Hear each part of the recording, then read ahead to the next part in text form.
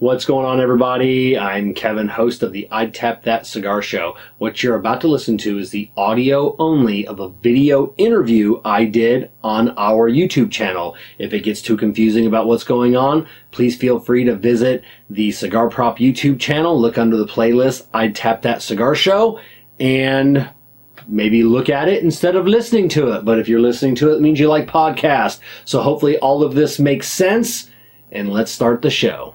Diggins and I in here talking in the background. You know, we're just talking about black walnut, black walnut and pine, and here we are. And I'm like, oh crap! It's time to go. What is going on, everybody? Welcome to Impromptu Night Live, presented by Corona Cigar. As always, we're coming to you from the Drew Estate Experience Acid Studios. I'm your host, Kevin, and I'm on the sunny Gulf Coast of Florida. As always, my co-host, Diggins, on the sunny Gulf Coast of Texas. And Val Bradshaw. Val Bradshaw is in Canada, and Val Bradshaw is supposed to be joining us tonight. So hopefully Val is just lost track of the time.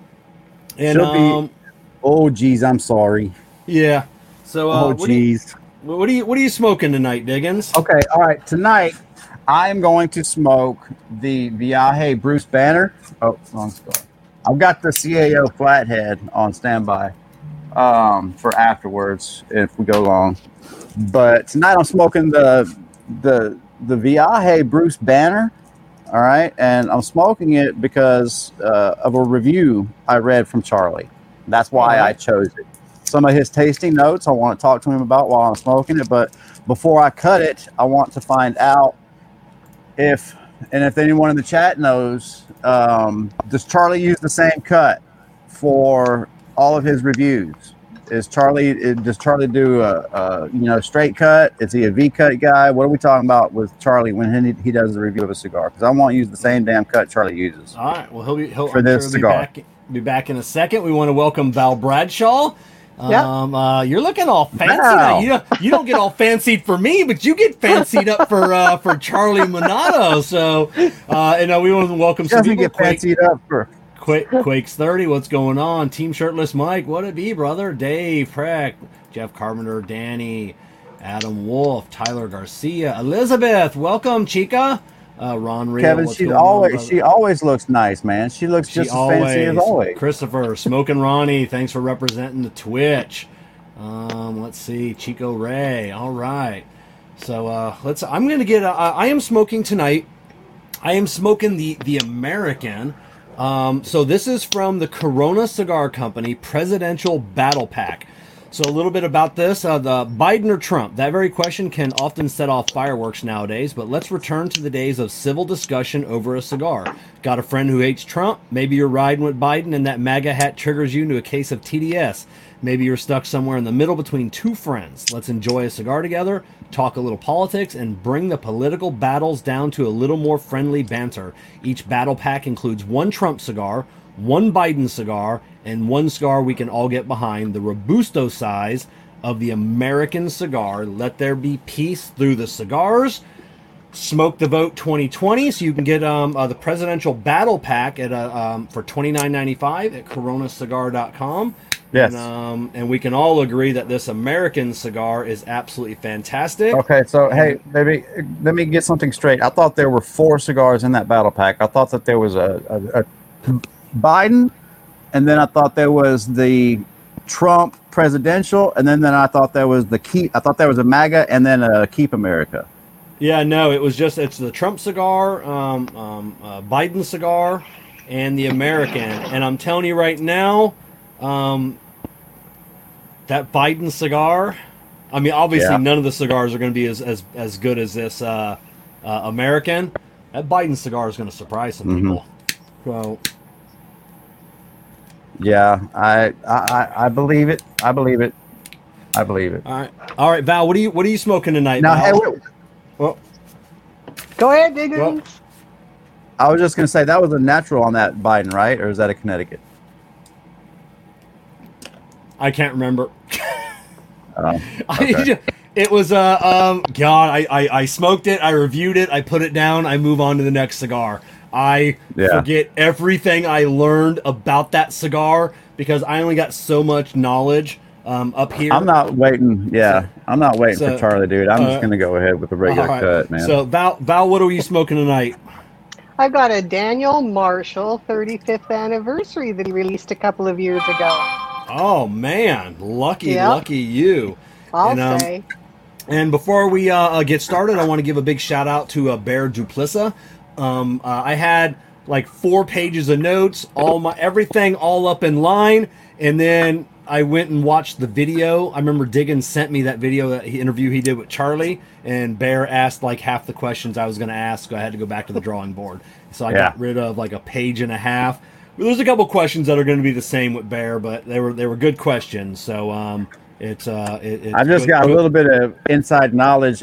Just so happens that years ago, you know, my previous life, I was in radio, and it just so happens that today I made contact with an old radio friend, and I'm talking like 25 years ago.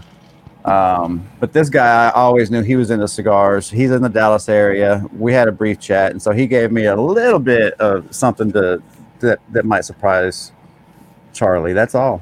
That's all. Right on. So we're gonna get right to it. Let me make sure. God, it's putting off some smoke. Waiting patiently in the Southeastern Guide Dogs green room is Charlie Minato of Halfwheel. But I'm going to start off. Charlie's in the back room. Nobody is going to be able to hear this except a StreamYard. You need to fix this. Nobody's going to be able to hear this but me and our guest. So Charlie doesn't smile a lot. I'm just, he's a very serious guy. I mean, serious. Charlie, he smirks. He smirks occasionally. Charlie doesn't smile a lot, so there's not a lot of photos or videos or interviews of Charlie smiling, but I found a video, and I'm just going to go ahead and play it. Charlie Minato. I'm with theCigarFeed.com. I'm here in the Dominican Republic, smoking preferitos, drinking not as good as Brian Hewitt with his product placement on Barcelona. Hey, has anybody seen my sister?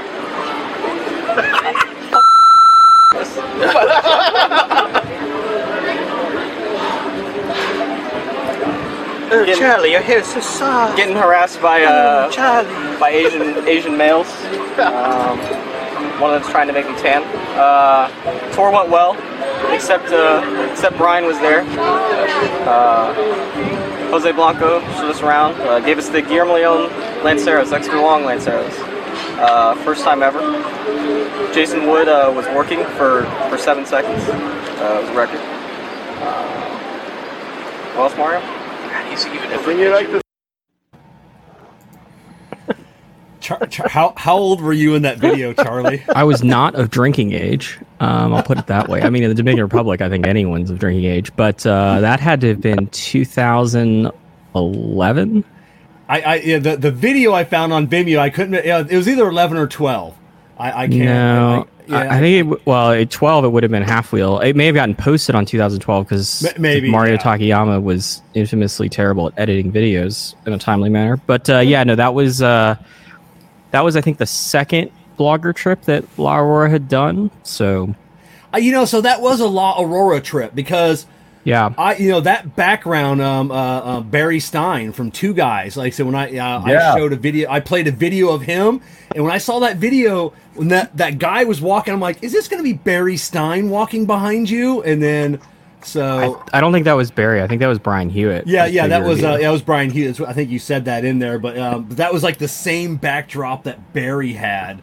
We had decided they decided we were going to go to the beach one day instead of doing cigar related things. So we went to the beach, and Mario Takayama, who went to go work for Drew State, had all this camera gear that he had brought because he thought he was going to go to another cigar factory tour.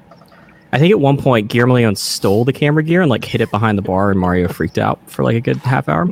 But so we were on the beach for hours and drinking and eating and smoking, obviously. And finally, Mario was like, all right, I'm going to get some content. I'm just going to start interviewing you guys. And I was fairly intoxicated, I think, for that video. And I think most of us were at that point because we had been day drinking on the beach and on like a Tuesday or something. So Yeah. So that was for Cigar Explorer. Is Cigar Yes. Explorer still around? That's not a name No. I'm familiar with. Okay. Cigar Explorer was I forget all the partners, but Mario Takayama, who eventually left and then worked for Drew Estate in their marketing department, and then Dan Reeve, who is with Cigar Press. It was part of Cigar Explorer, and I want to say there was like 2 other partners or people involved with the project, but it was very prolific for like a year and a half. 'Cause it was one of the first people that was really doing video outside of Cigar Obsession, and certainly, and Still Your View was doing it from time to time, but it was much different. Like they were going to events and they were going to factories and producing videos, and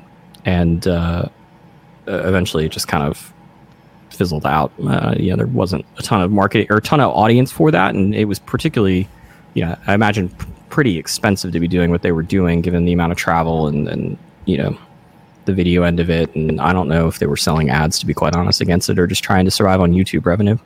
Yeah, back then you could. Yep. So, Charlie, we got our co-host Diggins and our co-host Val and Diggins. Charlie Minato. Diggins, you had a question on your cutter. Have you cut your cigar yet? I grew impatient, man. I needed to get a cigar lit, so I went ahead with a straight cut. But Charlie, when you do your reviews, do you use the same cut every time, and what cut is it? Yeah, I use a straight cut. Okay. I used to really enjoy smoking with a V cut, but it's just kind of phased out. So no, it's a straight cut every time. I think the only person on the site that sort of changes it up for reviews is Brooks, because he reviews cutters. So sometimes he's reviewing a V cutter. Sure. And that leads to a lot of V cuts. He also likes the Dickman cut, which is the angled straight cut. Mm-hmm. Okay. I'm not particularly fond of. Well, I mean, and with that, generally when you do a review, you have 3 samples, correct? Yep. Okay, so you've never thought, or have you ever thought about, sample 1 is a V cut, sample 2 is a guillotine, or anything like that? Is it just you're looking for that consistency across all 3 of them, so you want that same cut? Yeah, I mean, I don't particularly care for. I heard you mentioning it. I don't particularly care for punch cuts on nearly anything. Yeah. But no, I just stick to a straight cut. I think that's ultimately what I would prefer. I mean, in my free time, I certainly didn't V-cut this. And what are you smoking? I'm smoking an Atabey something or other. Who knows? A very large Atabey. I was wondering. I'm like, is he just really close to the camera? No, like, that's a big like that is a large Atabey. Yeah, this is like a 7x54, 56 probably. Okay, Right so on. did you hear what I was smoking tonight, Charlie? You're smoking a Bruce Banner from Viaje, Yeah. is that correct? I'm smoking the Bruce Banner, and the reason I selected it was because of the Parmesan that you detected on the. Apparently, you said it was on the foot aroma, the smoke aroma. Okay, you had Parmesan, but on retro, you had beef jerky, you had mushroom, white wine, lemon. These are all things that I've never ever detected, and my palate is not nearly as refined as yours, obviously, but I thought I would sit here and smoke it with you and see how far off base my palate is from yours. Right. Well, I'm guessing just purely a guess. The fact that you're going to go looking for those flavors means you'll probably get any of them. I'm not going to find any of them. You'll probably get more than, I don't know, probably get half of them. I mean, people always ask, like, the worst way to review a cigar. Threw me off, man. The Parmesan. The Parmesan's a weird one. The worst way to review a cigar and the best way to review a cigar is to have a whole bunch of people smoking the same cigar. Because what'll happen is somebody will be like, "Oh, Parmesan's." I mean, did y'all have Pizza Hut that afternoon? I don't know when the last time I had pizza, but no, it's a weird. Sometimes the flavors are very bizarre. I increasingly seem to be having these conversations. Not to say that our flavors suddenly got weird. They've been quite bizarre for a while. But, when the way that you actually taste flavors, it's a chemical reaction. So it's not as if I'm eating Parmesan while I'm while I'm tasting the smoke. It's just for whatever reason, the wires sort of get crossed, and that's what comes up. Yeah, Yep. I understand. Yeah, it reminds you of that Parmesan aroma. That's it. Val, can you tell us a little bit about your cigar tonight, and then what you're pairing it with? All right. So I'm actually smoking a Daniel Marshall 35th anniversary, and this is in honor of Charlie, because the first time I ever met him, was at the 2015 IPCPR in New Orleans when I was working at the Daniel Marshall booth. And you came by the booth, and Daniel was having a conversation with another individual, and he kind of, signaled to me, don't let Charlie get away. Keep Charlie at the booth so he's got a chance to talk. And I don't know if you remember, Charlie, but I just kind of blabbered on and on and on. I was just making stuff up as I went along, just trying to keep you there. And you were very considerate. You almost smiled at me at one point because I think you could tell I was trying really hard. Yeah, I don't remember much of any of the trade shows, but that sounds something that would happen at the Daniel Marshall booth. Yeah, sure. Yeah. And what I am drinking in honor of Canadian whiskey, this particular whiskey, the Alberta Premium Cask Strength Rye, was just named World Whiskey of the Year. The reviewer, you get mixed reactions when you mention the reviewer, so let's just say that it's World Whiskey of the Year for 2021. And I love it. I'm a big Alberta Premium fan, Canadian whiskey, big fan of Canadian whiskey. And I grew up in Alberta, so flavors, aromas from that province, it's an agricultural province, it's an oil and gas province. And so like you were saying, Charlie, you recognize aromas that you're familiar with. They trigger a memory. And that's how I feel about Alberta Premium, is it triggers a memory for me.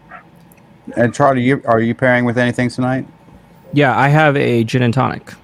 Okay. Kenobi and tonic, to be very specific. Okay, is that your general go-to, or do you Yeah, I mean, at this point, I seem to be drinking more gin and tonics than just about anything else. So that makes me feel so much, because I don't know, I'm not as sophisticated. That I am a Bacardian diet. I find something I like that pairs well with most cigars. I can filter that Bacardian diet out, and then I can taste the cigar. So it's good to know at least someone else, Is this a trend going on her. in the cigar industry, or is it just something I'm now waking up to? Because I've noticed, Eric, for example, Eric is drinking a lot of gin and tonics. You see Matt Booth with his gin. Matt Booth with his own gin line. Is this something new to people pairing cigars with gin lately, or have I just been missing the boat for the past 20 years? I think all the spirits sort of come and go, depending on what the large liquor brands want to spend money on marketing. Right. So, gin is obviously the easiest alcohol to make, or about as easy as it's going to get. There's very little aging, and so you run a pretty efficient production, and so I think gin has become a much bigger. There's a lot more gin available these days than there was.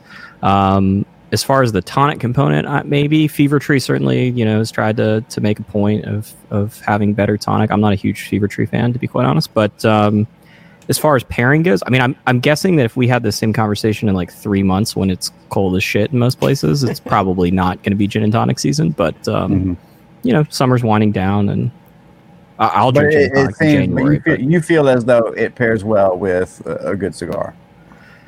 Yeah, I think that there aren't a ton of things that are problematic pairings. I actually think coffee's quite a terrible pairing for cigars, at least in terms of trying to taste the cigar. But I mean, other than that, I think most things probably can find a cigar, and I don't know if I would smoke this with like a super heavy Maduro, but I think rum by itself is probably one of maybe the best, the most universal.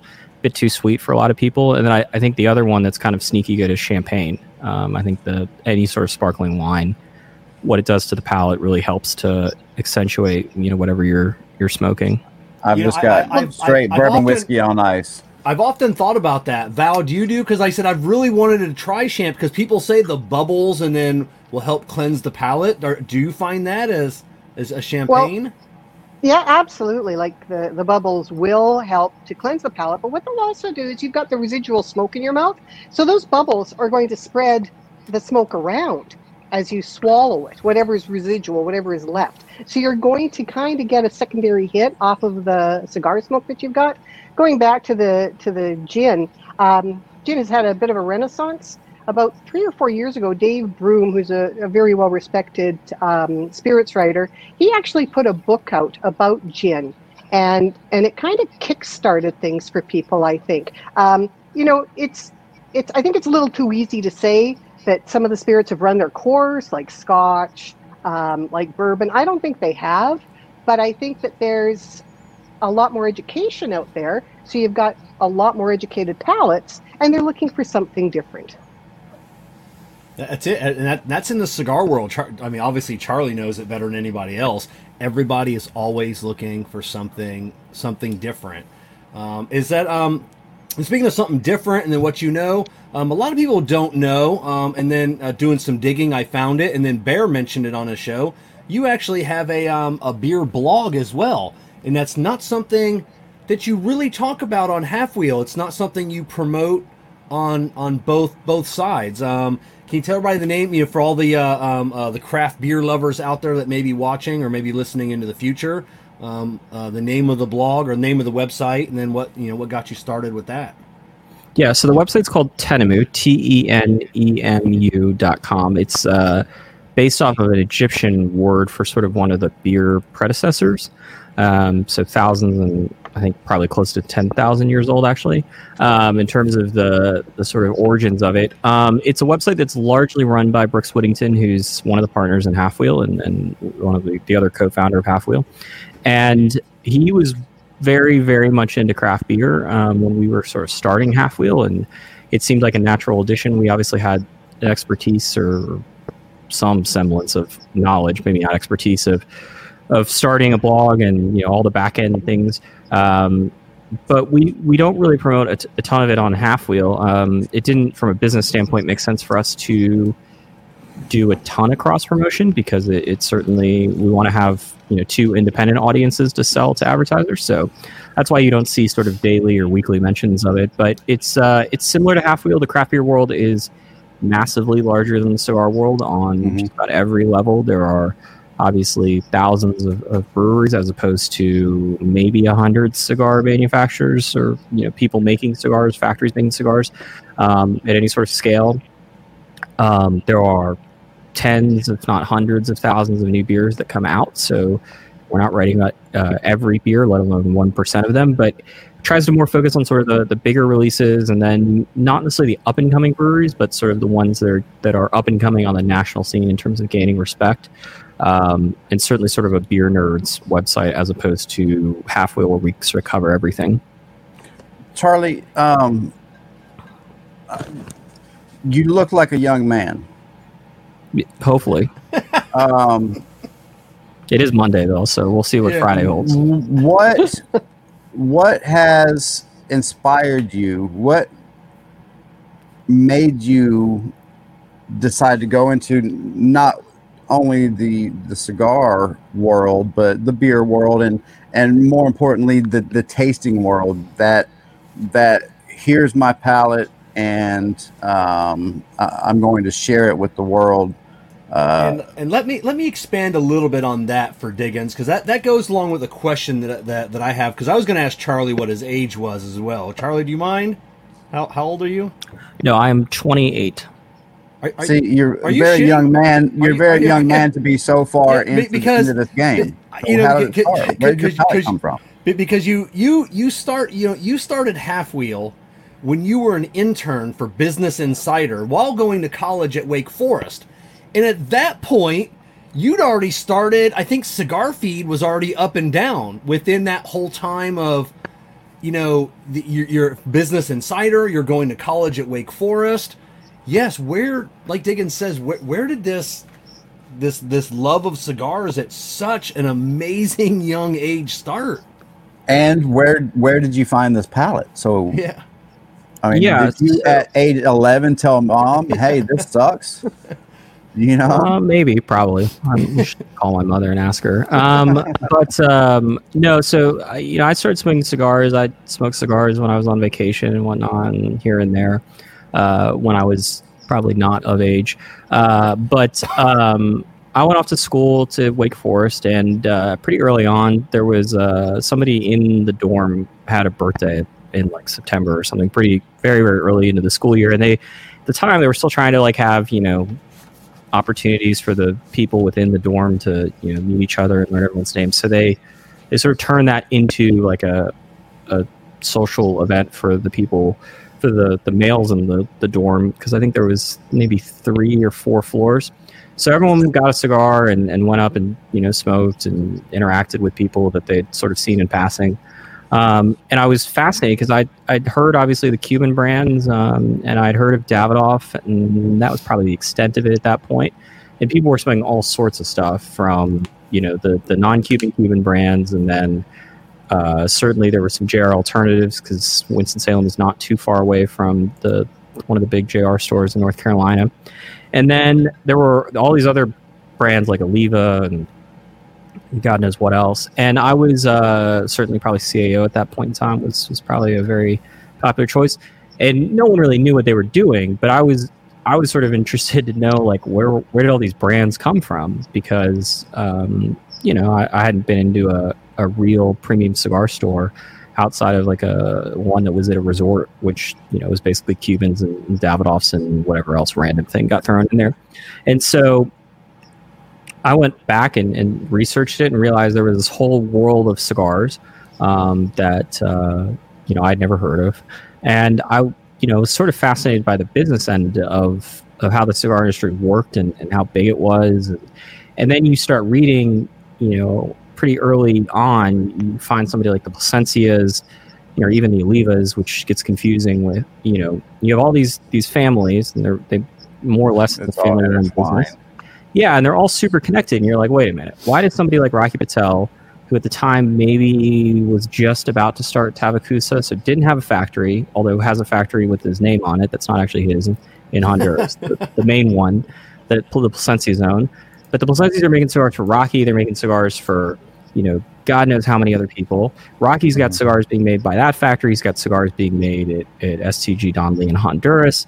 Like this doesn't make any sense. It's terribly inefficient. There seems to be a lot of competitors, competing against each other. Certainly not different than most other industries. Samsung makes parts for Apple, even though they compete. And I got fascinated in that part of it. And then it pretty quickly you learn that there were brands like Taiwahe that were doing interesting things that weren't really being written about with single store releases, and the Monster series was obviously written about, but you had things like the pork tenderloin that were coming up. And, eventually I got on cigar forums and the information was sort of scattered, but there was a little bit of it. And so the cigar feed wasn't really about like, I felt like I had some awesome palate. It was more of, I was pretty good at doing research, certainly better than, and was willing to put in the time more than anyone else was. And I was interested in learning about, sort of the cigar market per se. You're the very technical side of it. You wanted to compile it. Yeah.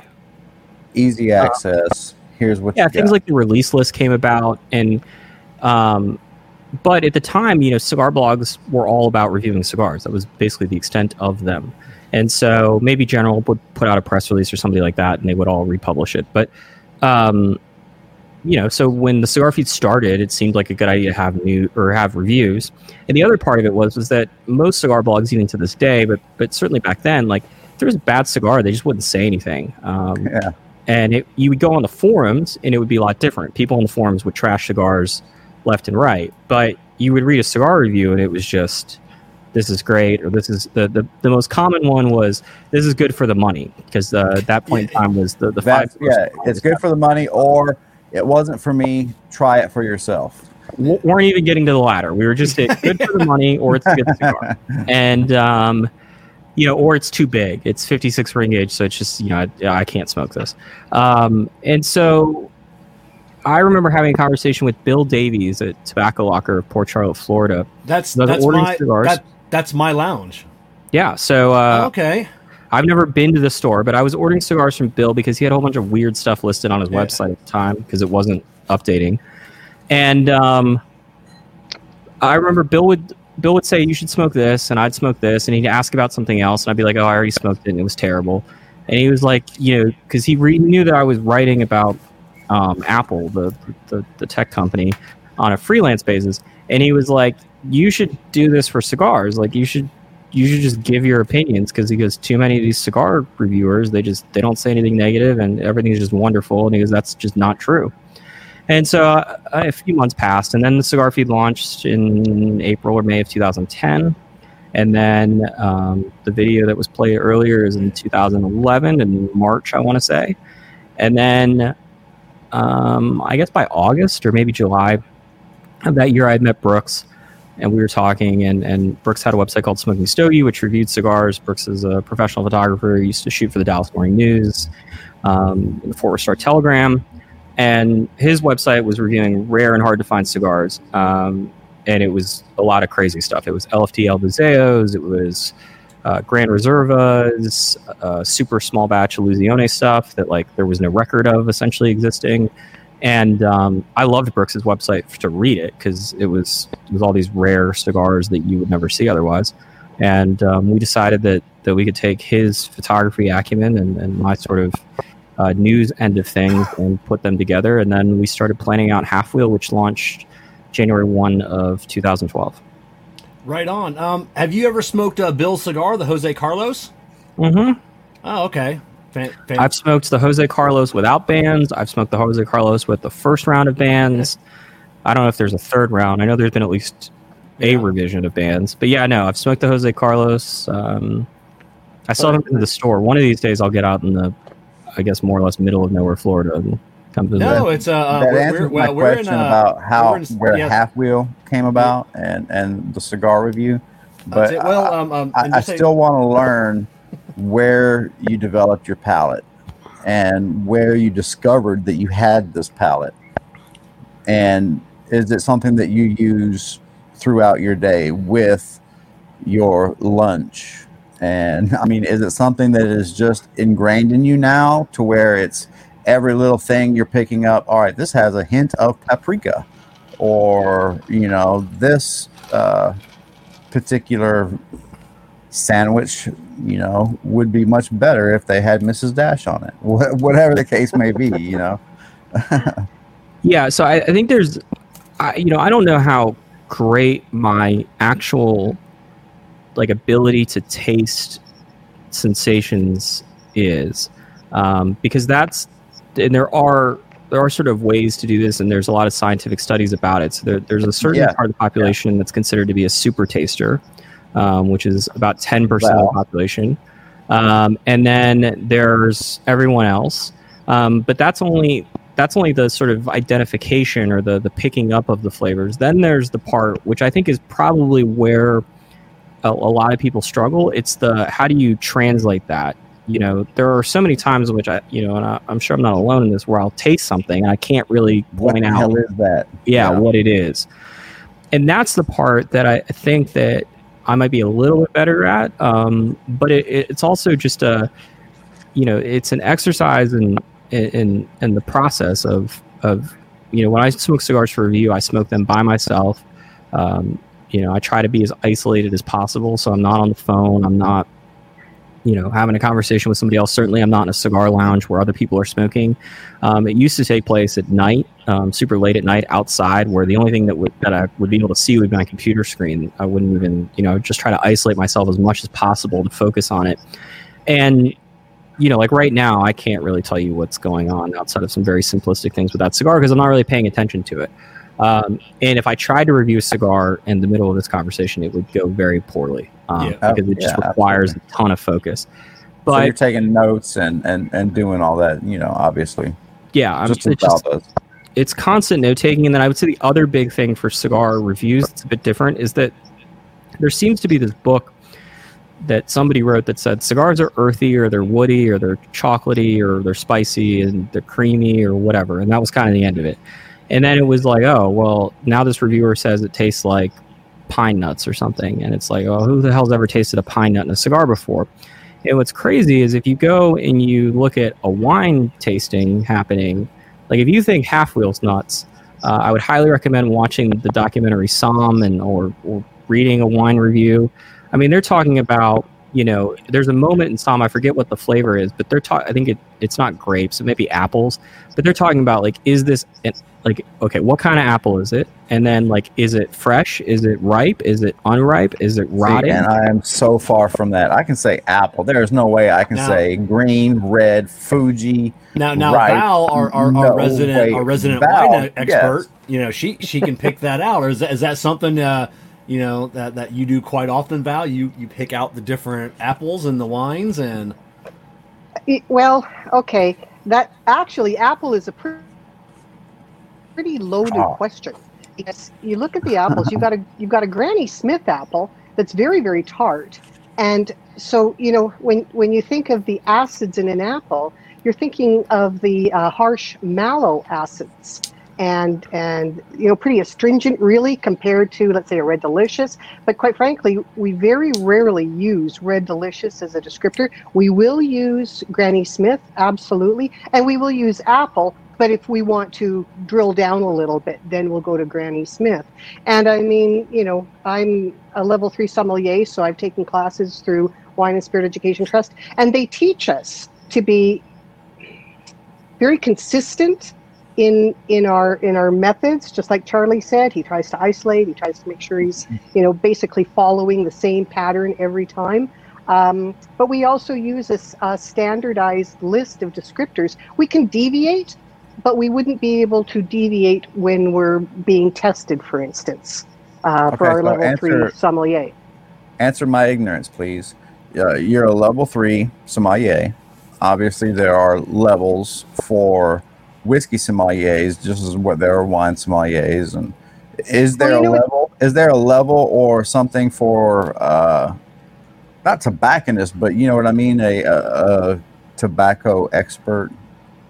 There are tasters. Franca Comparetto from Cigar Sense, she's an ISO accredited taster. So when you get into that level, like Charlie says, you're talking quite a bit more science than what you're picking up in terms of aromas, flavors, taste. Taste is 80% smell. So even though you're tasting certain things on your palate, you're actually smelling a lot more than you're tasting, and like Charlie says, it's science, so it translates. He also mentioned, being able to register that aroma or taste in your brain quickly. So that's your olfactory vocabulary. How developed is your olfactory vocabulary? And that's a question for you, Charlie. How developed is your olfactory vocabulary on a scale of 1 to 10, do you think? I mean, I would imagine that it's pretty high up there. I certainly don't go and, buy those tasting kits and try to retest myself every 6 months or anything along those lines. But, yeah, I would say it's pretty high up there. And the other part for this, and I think our readers certainly get onto us, is like about this, but it's a lot different. And Val sort of alluded to it. If you're not retrohaling a cigar, it's sort of a game over in terms of trying to make sense of anything that Halfwheel's got to say about individual flavors. You might agree with us that this cigar is good or this cigar is bad or whatever, but because of the reliance on your smelling abilities versus your tongue, if you're not blowing the smoke out through your nose, then particularly in tasting cigars where you are tasting smoke, I think the game's sort of over. It's a bit different with other things, because with food, what you're actually tasting most of the time, and there's a really easy way to tell this, which is if you go to take a bite of something and you just hold your nose all the way through the bite, what will end up happening is the tract that's in the back of your mouth won't open. And what normally happens when you go to take a bite of food is that as you're chewing it, unless you're chewing with your mouth open, the gases are building in your actual mouth. And then when you go to swallow, humans are just innately trained to do this. This pathway opens up in the back and all the gases go out and leak into basically your nose. And then in your nose, you've got, it depends on how developed you are and how old you are, but you've got thousands upon thousands of did you hear that dig? I heard it. of taste buds compared to your You tongue. old bastards can't taste shit. That's why I'm better at this. 'Cause No, I'm a young cat. you're still good. It's when you're in your 70s or your 80s. It's kind of when they generally when the average human sort of trails off, and that becomes this game of like you may have a lot more experiences and a lot more ability to identify what's going on, but that's when the receptors that are all over your palate begin to start degrading to a point where they aren't working as well. And even beyond that, like the science is pretty developing on the whole concept of taste receptors. Hanky Kellner of Davidoff does this thing where he takes a picture of the tongue and he says, this is where you taste spicy and this is where you taste salty and whatever. Yeah. And that was the science up until I think the 80s. And then they've done further research and said that's not really how this works. Certain people have certain parts of their mouth that are more capable of tasting sweetness in certain areas of the tongue. But other people, it's kind of a split. And then there's the whole nose thing. But, once again, the easiest way to tell this is if you go, it doesn't matter what you're eating, whether it's Doritos or a steak or whatever. If you take a bite and you just hold your nose all the way through it, you will find that you probably don't really taste much. And then if you just, take your fingers off your nose and take a normal bite of it, you'll notice that you get a lot more of it. And that's also the same reason why you can occasionally blow food out through your nose, because that tract exists. Aside from tastings, pairings, fine palates, etc., when you are hanging out, watching Netflix, you've got the munchies, salty or sweet? Generally salty. I'm a sweet. Jessica's a salty. Val, what are you? I lean more to the salty, even though I'm a huge chocolate fan. If I have to choose, I'll typically choose the salty. Yeah. But again, it's mood related too. And I think females. Well, he specifically said munchies. So munchies. I specifically said munchies. I did. Yes. No, munchies is undefeated. No, I want salty. savory foods. Right. Oh, hey, yeah, okay. no, So then I've been asking these questions about your palate, Charlie, and where it comes from, because apparently your palate is not just famous in the cigar world, but some might say on the streets of Dallas, if Charlie Minato walks into a bar, they're going to ask for a mojito. I mean, if I'm behind the bar, that generally is probably a good guess. But I'm not behind the bar very often, fortunately. So tell us about this world famous mojito that Charlie Minato creates in Dallas Fort Worth area. Yeah, when I was back in school, at some point I really liked mojitos. I was drinking a ton of rum, and I think I still like cold beverages more than room temperature beverages. And so, I don't know. I decided I was going to figure out how to make a really, really good mojito. And I think at some point I got there. I haven't made one probably in 6 months, to be quite honest. It's nothing special. The trick with a good mojito is the ice. Is sort of the start of it. So like we have at the office, we have a pebble ice machine. So like the Chick-fil-A style ice, Sonic ice. Yeah, the Sonic ice that I can't stand. Yeah. So that's the first thing, because one of the problems with a mojito is that when people are making it, they put the rum in, and they, if you're following a recipe, and then you put your ice in, and then you've got, I guess technically you should muddle the mint first, and then you want to put your simple syrup or your sugar.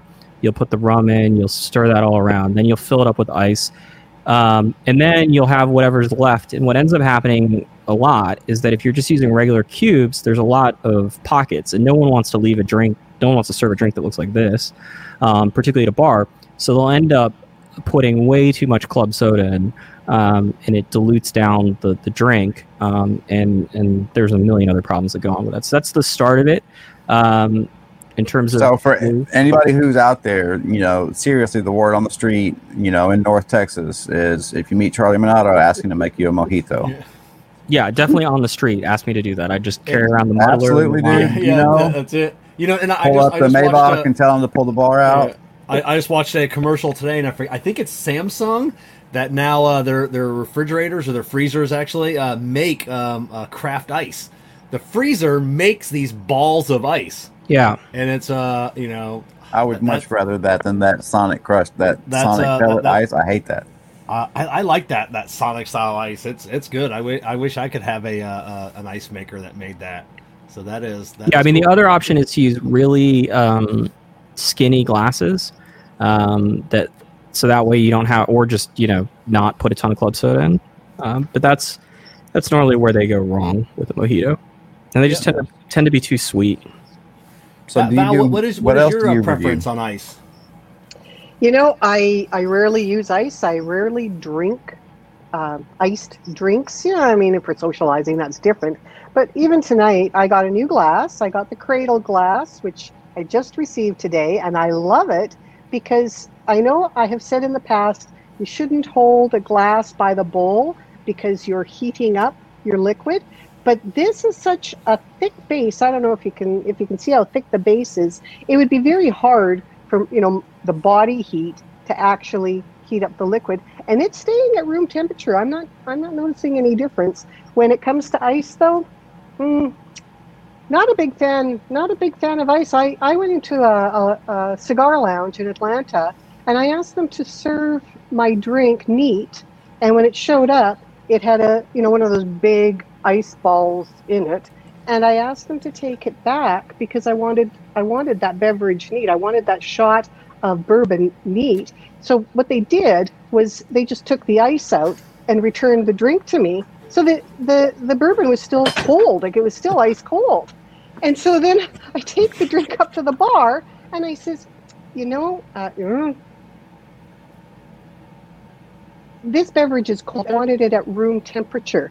And the bartender actually said to me, "Do you want me to microwave it for you?" And I was really surprised by that response because I had ordered it neat. It's not like I didn't make my request known. So I was a little discouraged by that. I did write a letter to the bar manager, and I said an email. I said this just was really tough because I wanted to review a cigar with this particular bourbon that I can't get in my market, and it just kind of went south. So they invited me back the next night, and it was great because they started pulling out the bourbons and the whiskeys that were under the bar, not the stuff that was on the shelf, but those special bourbons and whiskeys that are under the bar that nobody knows about. And it was a great evening. And I've met I'm at the same bar was a fellow by the name of Lindsay Williams, who I'm still friends with. He's in Atlanta, and we were able to discuss a lot. What happens, exactly what Charlie was saying. What happens to the palate, to the brain, to the nose, everything else? What's the science behind drinking a beverage that's kind of meant for a technical assessment? And that's why I choose to stay away from ice, because ice numbs the taste buds. And I'd rather have my taste buds always on point. Well, Charlie, let me tell you, compared to your review and the exact same cigar, same size, same tunneling issue, slight burn issue. Okay. The reason I grabbed my notes is because I just had them sitting over there. The only thing that had stuck mainly in my head was that Parmesan. But as I sit and I did a slight retro, I kind of noticed a little bit of the mushroom. And that's when I was like, well, okay, so mushroom. Grabbed my notes. Sure enough, Charlie picked up mushroom on that one. And I'm getting the same as what your review said, with one of your three had tunneling issues. So, I mean, guys, Charlie has a lot of tasting notes, but his reviews are spot on. They are, That's quality control. Say that again. Say that again, Val. You broke up. Oh, sorry, I broke up. Sorry. I'm just I'm kind of wondering if one out of... Is it just me, or did you break up again? No, I have no clue what you said. Oh, did have tunneling issues. Is that... Okay, let's try again. Can you hear me now? Canada stuff. Yeah. I think we got you now. Yeah, Val, you may you want guys to are breaking just up too a little bit. I'm only... Val, you may want to just exit out and then come back in. Okay. So, Charlie, Halfwheel. Where did Halfwheel come from? Like the name, the half of a wheel. Where did Yeah, so Steve Valle, who is working for Brooks at Smoking Stogie, was working with us when we were launching Halfwheel, and we were trying to think of a name that was cigar related, but wasn't cigar, smoking, stogie, smoke, anything along those lines. And so we were going through books and glossaries and all sorts of stuff, and eventually Steve was like, there were a couple of names that we ran across, like Lector and I don't know what else, but there were a handful of them. None of them were available one way or another. And Steve ran across or mentioned Halfwheel, which is a reference to, it's the English translation of a Spanish phrase called media rueda, which literally translates to media is half and rueda is wheel. And what it refers to is the bundles of 50 cigars that you can still find with some brands, but are mainly used in factories. So when they roll cigars in factories and they go to age them, typically they will put them in bundles of 25 or 50 with sort of the more traditional approach. And the name was mostly available. We had to buy the domain name. But other than that, no one was using the Facebook account or the Twitter handle and those sorts of things. And so when Steve mentioned it, I was like, oh, I know what the logo is going to be. We're just going to take like a wooden wheel and cut half of it off, and that'll be the end of it. Halfwheel sounds better than Lector to me. Yeah, no, I'm glad Steve ran across it. That was the end of it. And to this day, we still get asked near daily about where the name came from. And I like Lector, but I don't think in today's day and age, a lot of people won't know the reference of what Lector is. So yeah. But probably more than what Halfwheel. Yeah, I mean Halfwheel though. I mean to me at the end of the day, it's one of those names. It's like it doesn't make a difference what. But, it's just a good name. Yeah, once the name gets out, everyone knows what Halfwheel does. Then it's their Lector. What is their logo? I mean, someone standing on a podium reading out of a book. As opposed to half a wagon wheel, it kind of makes sense. But there's historical importance to that. There's historical importance to the Lector, because had it not been for that Lector reading to the Cuban rollers, they wouldn't have known what was going on in terms of the revolution, and it really brought that community together and it educated. But it was taken. Yeah, so it is an important role. Yeah. Oh, I think you absolutely. Yeah. Sorry. How's that cigar smoking now, Charlie? So.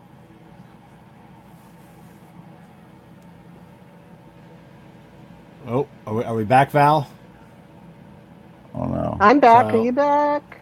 I'm here. Am I here? Yeah. Charlie's. Am I on the YouTubes? Yeah. So how's the cigar smoking, Charlie? We do have rain falling, but that's not on my end. I think we lost Charlie. Yeah. No, we got Charlie. I want to go back.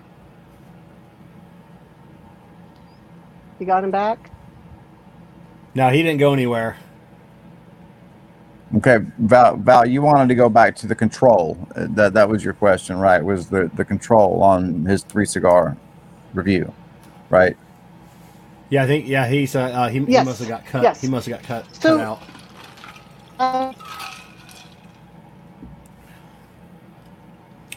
Experience technical difficulties. With cigar and I see issues. Is that a construction issue? Is that a quality control issue? Because it really shouldn't happen if they're actually testing their cigars the way we've come to expect cigars to be tested.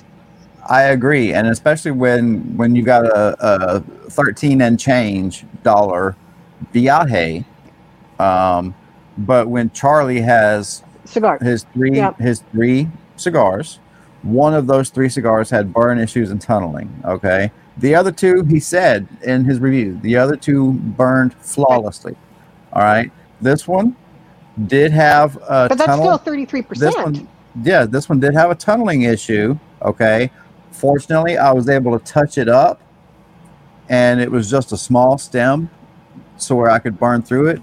And now we're even again. But yes, there was a large stem in there that caused the tunnel. It's burning slow as hell. I mean, how long have we been on? Almost a full hour. We're almost a full hour, and we're just this far into it. It's burning very slow and cool. I'd give it. Charlie said at 88. I'd say, you know what? Charlie's spot on. Yeah, I wish he was. And what a lot of the producers use is a draw tester. Yeah. A lot of producers use a draw tester so that they can check the draw of every cigar that's coming through. And again, that really helps you when you buy a box of cigars. You want to be able to smoke every last cigar in the box. One of the complaints that we often hear about Cuban cigars is the quality control issue. They're not doing draw testing. If you were to weigh, every cigar from a box of Cuban cigars, you're going to find a pretty big variance in weight. So again, that's a quality control issue. And I think when you're paying, like you say, $15, I mean, let's face it, minimum wage. So if your minimum wage is if you're unfortunate enough to be a minimum wage employee, that's an hour's worth of work. Exactly. Yep. So all right, we got Charlie back. Sorry, I don't know what happened. I put in an AirPod and then I couldn't hear anything. Oh, okay. Are you getting rain? Are you getting rain where you are now? I am. It appears to be pouring as far as I can. Yeah, where are you right now, Charlie? I'm in our office and right outside of downtown Dallas, Texas. Okay, so you got is that a garage door or is that just a window? Nope, it is a very expensive garage door. Oh, okay. So your office is like how big is the HQ, the Halfwheel headquarters? It is just under 4,000 square feet. Okay, so and 2,500 of those are carrying cigars. Yeah. Maybe not 2,500, but there's certainly quite a few cigars here. If you had to take a guess, how many cigars are you having in your your arsenal there? I'm guessing that it's north of 20,000. Let's go back to control. Let's go back. I got a question about control because when you have a cigar to review, you hold it for 30 days, correct? Before you review. We try to, yeah, at least. Okay, is that the same humidor every time? Like your control humidor is at the same spot, AC wise, everything. Yeah, so the cigars come in, they get photographed usually within 24 hours of coming in. Obviously, if they show up on a Friday and Brooks isn't here, then they might wait a little while. But then they go into one of our cabinet humidors that we have that's specifically there for review cigars. And so my cigars will stay in that cabinet humidor. Brooks's and Patrick's won't for very long, most likely. Brooks has his own. He's got a Savoy, I think it is at this point, that's just for reviews, so the cigars will go in there. And then Patrick is in Phoenix, so his cigars will get shipped out with a Boveda. And then we'll also keep, so if we buy a box, we'll take 3 or 4 out for the review, and then we'll keep the remainder of the box in that humidor until we're done with it in the event that something happens and we need one. You ever smoke a cigar before the review?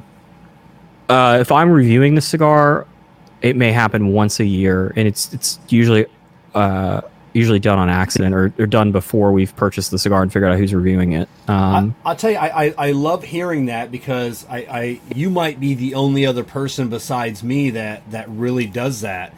I don't get it with some of these reviewers that and I'm more into the visual reviewers on YouTube versus written.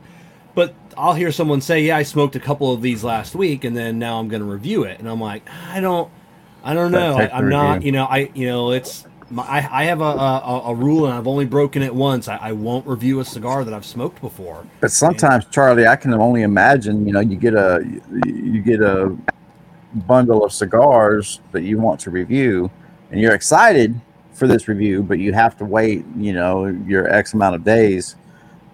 I can just imagine that kid at Christmas morning every day in your office, like, shit, I cannot wait until I can smoke this damn cigar. Yeah. Or did that feeling pass 10 years ago? Oh yeah, no, that's a pretty rare feeling at these days. No, I mean it's just it doesn't.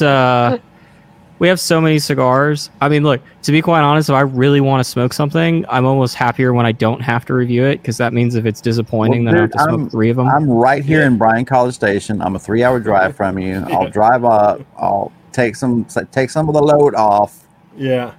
I can't write it, but I can talk shit. Yeah. But so are we back, Val, with you? I think Val. Yeah. Okay. All right, Val. So how's that cigar with your pairing tonight? At the beginning, the Canadian whiskey, it's cask strength, so it overpowered the cigar a little bit. But with time, it's all balancing out. For me, it's a perfect match. I'm very happy with the results. But that doesn't happen. You have to be very careful with the cask strength whiskey, because it has all the alcohol go with 50% alcohols. You're going to be numbing your taste buds a little bit, so it's very, it's really important that you pace yourself with a cask strength whiskey. But this cigar is Charlie, when you're reviewing a cigar, are you handwriting the notes, or are you putting them directly to a spreadsheet? What's your methodology there? I used to handwrite them, not anymore. So there's 2 different things going on. I have like a text editor open, and that's where the actual tasting notes are going into. And so I'll use like dashes on my own end to sort of divide them up from cigar to cigar. And then there's also a spreadsheet, but that's just done for scoring. So we have a scoring rubric essentially, and each cigar gets filled out, and then at the end of it, the 3 cigars go into a rubric key essentially, and it spits out a score. Now, on the score, I've often wondered how some of these, score, not on just everybody scores.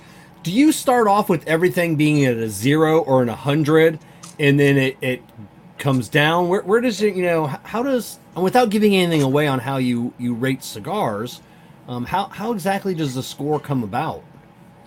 I mean, I would say from a philosophical standpoint, it probably starts at 100 and works its way down. But technically, I guess it starts at 0 and works its way up. The scores for Halfwheel are broken down, I guess, into 10 different sections. If we want to be really specific, 11 sections. So the first one is on appearance. It probably equates to about a point, maybe 1.4 points when it goes through the scoring key. And so that's just, would I buy this cigar, put it back down in the retail shop?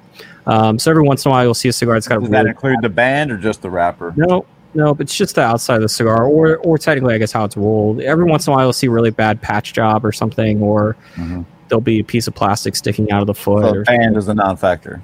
No. I would say... I don't know. I probably review 200 plus individual cigars a year, probably over 250, and I think I probably take off a point 1 or 2 times a year, maybe. It's pretty rare at this point for that to happen. And then from there are, I guess it's more than 11. There are 4 categories, I think, that are broken down by thirds. So the first is flavor, which is the bulk of the score, and so.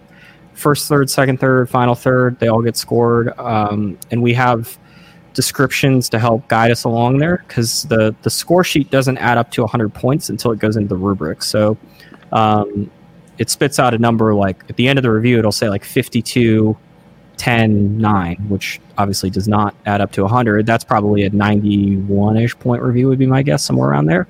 Once it goes to the rubric. So score is the big part of it. I think I forget now. When we created the website, we sat down and said, here's how much we want to be dependent on the score. And I'm guessing it was somewhere just shy of 2/3 of the score is flavor dependent.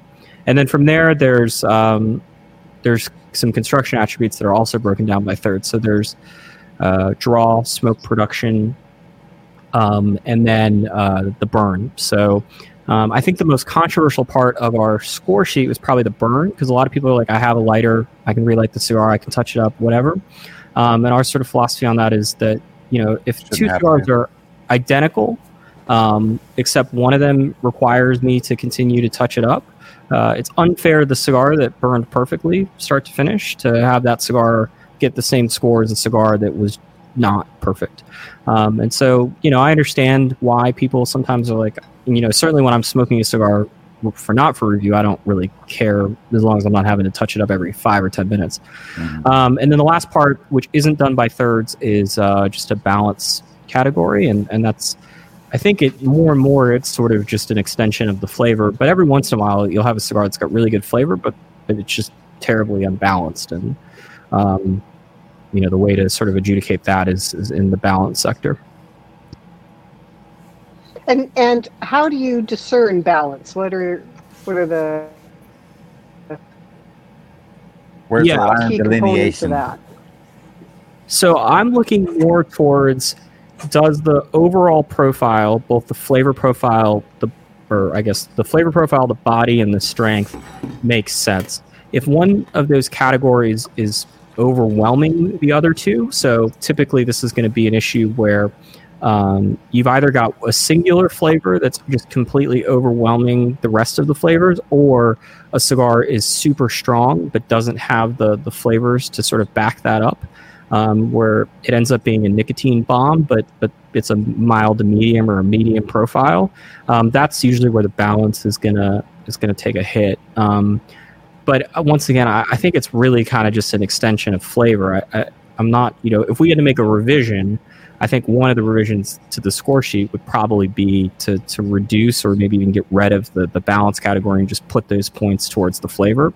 But at this point, I think it's going to be a long time before we really redo the score sheet, because that obviously historically is going to throw all the other scores. It's going to be tough to make sense of them all. Oh yeah, it'll be an asterisk. It'll be before and after. So Charlie, I didn't. If Kevin asked, I forgot. Do you smoke cigars without reviews? I mean, do you smoke 3 to 5 cigars a day, or is it just a review time? No, I would say probably 75+% of the individual cigars I smoke are for review.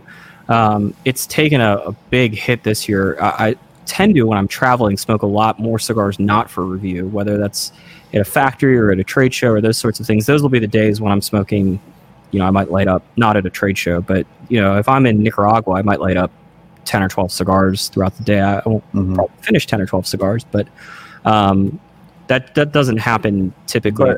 But a day in the life of Charlie Minato, you're not lighting up a cigar at 10 a.m. for the hell of it. Most likely not, unless if I'm not going to review a cigar that day, then maybe, but probably not at 10 a.m. But no, the rule of thumb for me, at least, is that if I'm going to review a cigar, that's got to be the first cigar that I smoke that day. So like I was reviewing a cigar earlier today, and I don't have an issue smoking another cigar right now, obviously, for this, but I wouldn't go home and then try to pull out a review. It just wouldn't. I find my palate just is substantially reduced. Yeah. Even after a mild cigar. Oh, I agree. I try. So do you? No, go ahead. I said 99% of the time I try on a review that to be our first cigar of the day as well. So go ahead, Val. Cigar of the day. Do you do anything to calibrate your palate? With that first cigar of the day, do you do anything to calibrate your palate?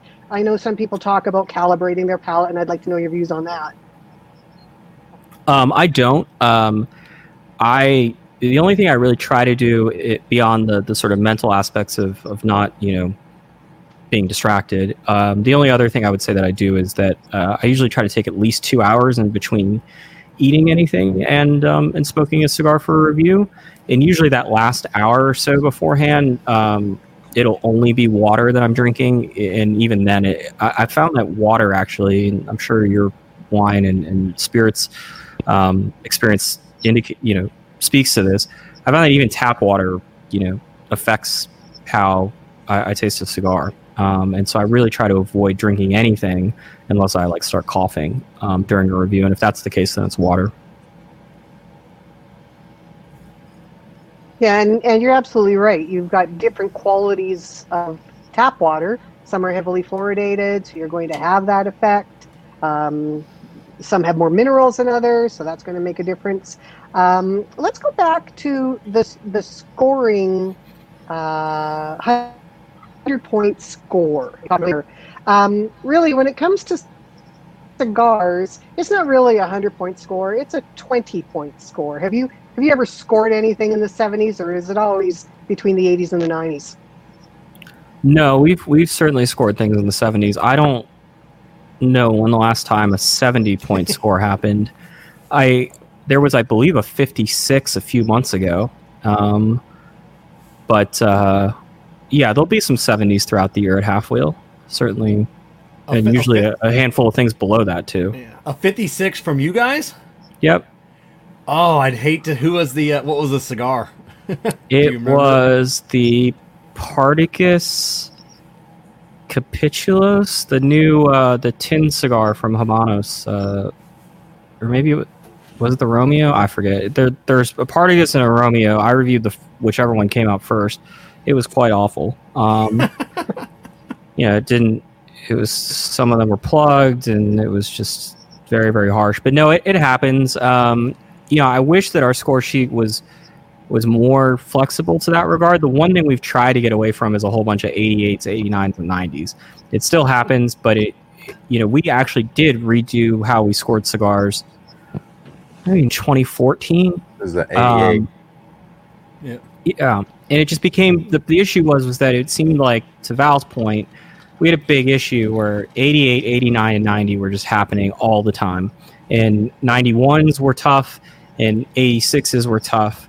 And what I wanted to see was not just lower scores out of that 88 to 90 bracket, but I also wanted to see more 93s and 94s and 95s, because those were, a 94 and 95 was a once or twice a year occurrence. We now are at the point where it's happening, I don't know, maybe it happens 10 times a year, which is a 5-fold increase probably from where it was.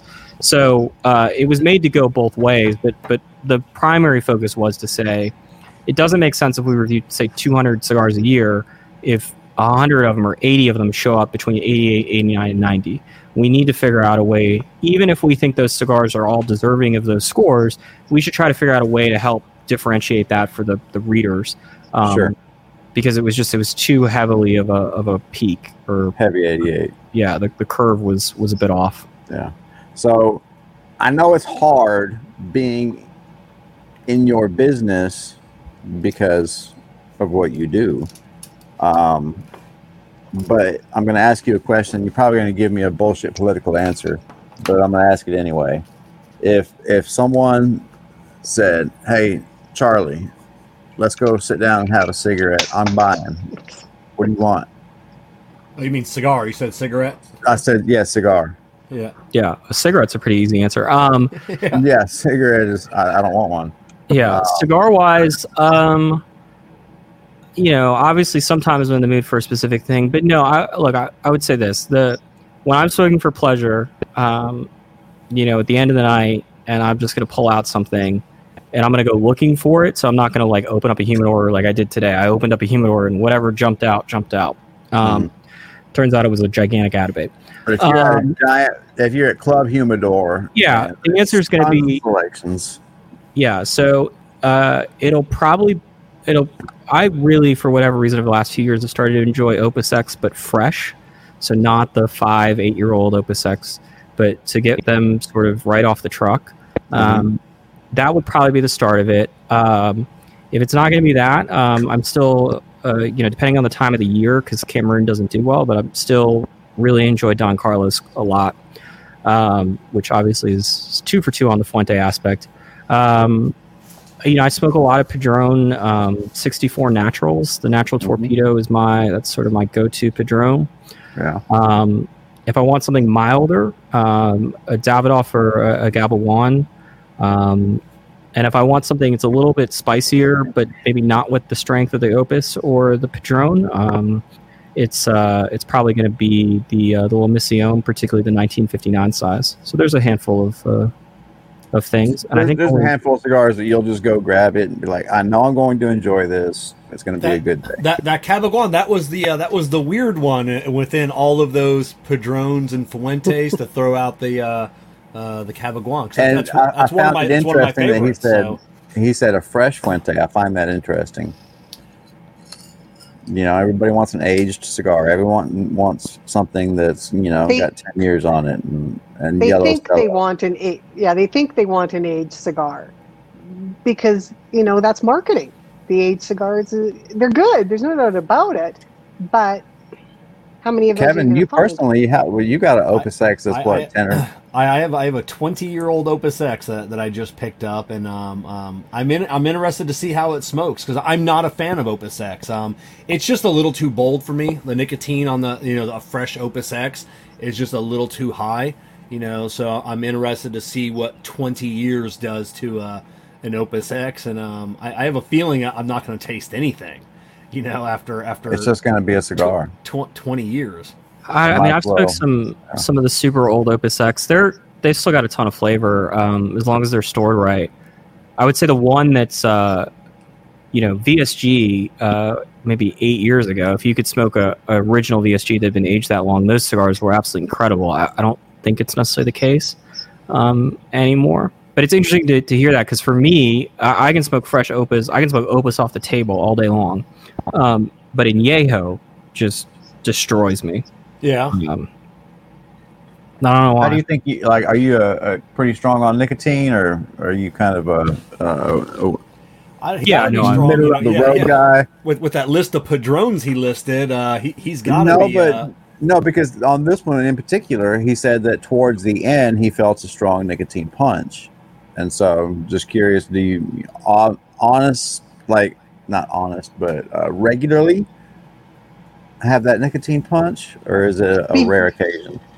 Before you answer that, Charlie, I'd just like to add, don't some blenders deliberately try to deliver a nicotine punch in the final third?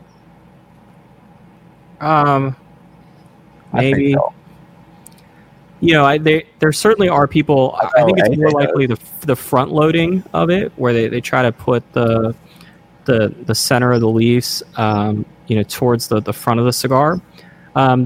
But I mean, if you've been in factories before, if you watch them bunch cigars, like whatever the intent was of the owner of the company, who knows whether Juan Carlos is doing that when it comes time to roll the cigar, or bunch the cigar, like it. Yeah. I've heard that from like Steve Saka. It's like, we can give them a recipe, we can teach them, we can tell them hold that tobacco tip back, and then when we sit there, they'll do it every time. As soon as we walk away, though, that they have 900 more cigars to roll that day. They're gonna, and sometimes it's just out of spite. Sometimes it's like, this gringo just sat here and yelled at me for 15 minutes. Like, screw you. And sometimes there's like, I remember I was having a conversation with a buncher one time, and like sometimes it's just like, they're like, look, I've been doing it this way for 6 months, and you haven't complained yet. Like, clearly, if this was an issue, you would have said something about it pretty early on in the process. And so rather than like, it's Wednesday and you're complaining at me, but like, I'm just going to go back to the way that I'm doing it. And I guess if you yell at me 5 times about it, then maybe we'll change. But, I mean, I guess I need to spend more time in the factories to see how much it really makes a difference, because you hear these guys say that, that bunch, if you can take that leaf and roll it, inversely to where it becomes like a rolled V, or you can take it and fold the stem forward and the tip under, and there's so many different ways to do it. And there's so many different ways, and they're saying that is what creates the cigar, and its flavor. I need to spend more time in the factory to see how much it really. How often are you getting to the factories, Charlie? I know this year's is tough. On a typical year, though, what's your traveling schedule like for cigars? Yeah, I mean, I'll go to. I mean, this year I went to all the festivals. So Nicaragua, the DR, Cuba. I went to all the festivals in 2020 myself. Yeah, none. Yeah. And then I'll usually take at least 2 or 3 more trips down to the factories. It just kind of depends on the year. Obviously, this year's been a rather bizarre one. But I would say, in general, I'm in 15, try 20 factories at a minimum a year. Sometimes it's only for an hour, but the other part of this is, if you've been to enough factories, at a certain point, you're just looking for the differences. And if you, I've been to Tabalisa, the main Oliva factory, probably 50 times. So, it changed dramatically this year. But, most years when you go back to the Oliva, or when I went back to the Oliva factory, it was okay, here's what we did different in this room. And then it's just it's the same stuff. It's not like a new model year for the Ford F-150 where the factory has to get completely retooled.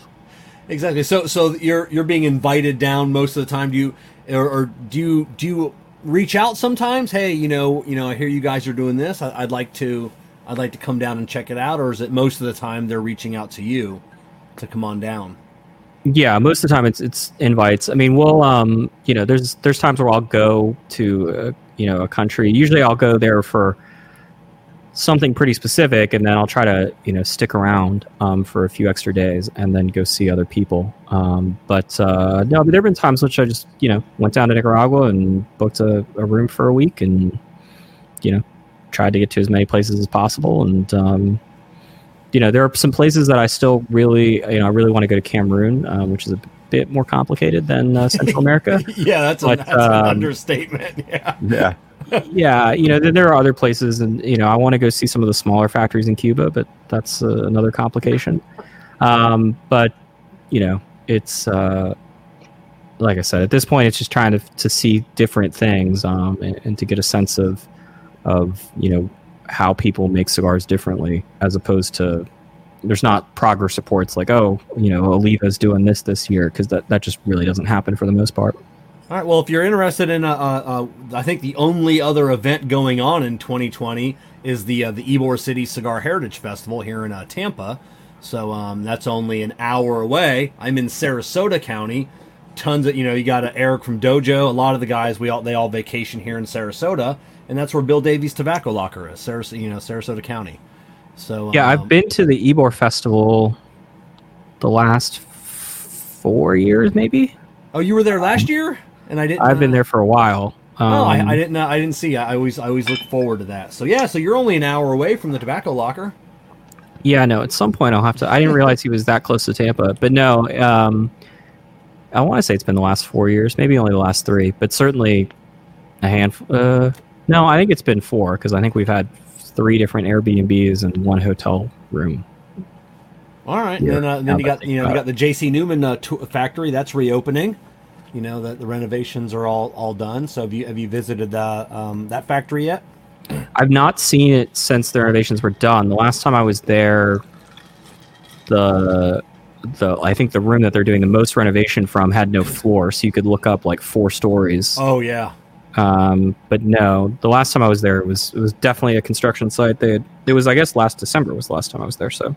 Okay. Yeah. So I was there in January and then March, and then I know Adria's not listening because I know I wasn't supposed to say it, but I'll be there Friday to tour the completed factory. So it should be pretty cool to see it done. Yeah, J.C. Newman's been doing a great job.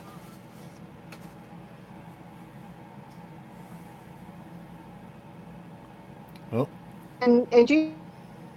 Newman's been doing a great job of what's helpful to the consumers to see the activity that's going on. Yeah, they have a great marketing team over there, social media, with Adria Rebecki. They've really delved into, you got Bobby and Eric. They're a little older, they're not really on the social media side, it's kind of passed them by a little bit, so yeah, that younger team over there has done a good job of keeping up to date. Dude, plane tickets are cheap, man. Tell Adria to send me a ticket. I'll be there on Friday. But in the defense, having done Poro Sabor 2016, I really got to give Eric Newman credit. He was always there. He was always available to talk about what was going on in the in the J.C. Newman world, and he makes himself available personally, one-on-one.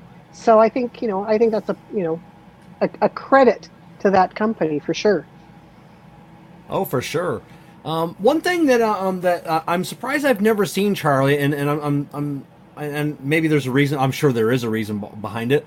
Why has there never been a Halfwheel cigar? Halfwheel merch. You don't see a lot of Halfwheel stuff out there. I mean, you guys have your huge platform, the biggest there is. Is there a reason why you've decided never to do a cigar? Yeah, I mean, the cigar is an easy one. I don't think that we could make a cigar and then review stuff very ethically. It would just open the floodgates to, like, let's say, for example, let's say we had JC Newman make a cigar for us. Anytime we rated a JC Newman cigar highly, it would be, the reason why they're doing that is because that's, they're in bed with JC Newman. Yeah.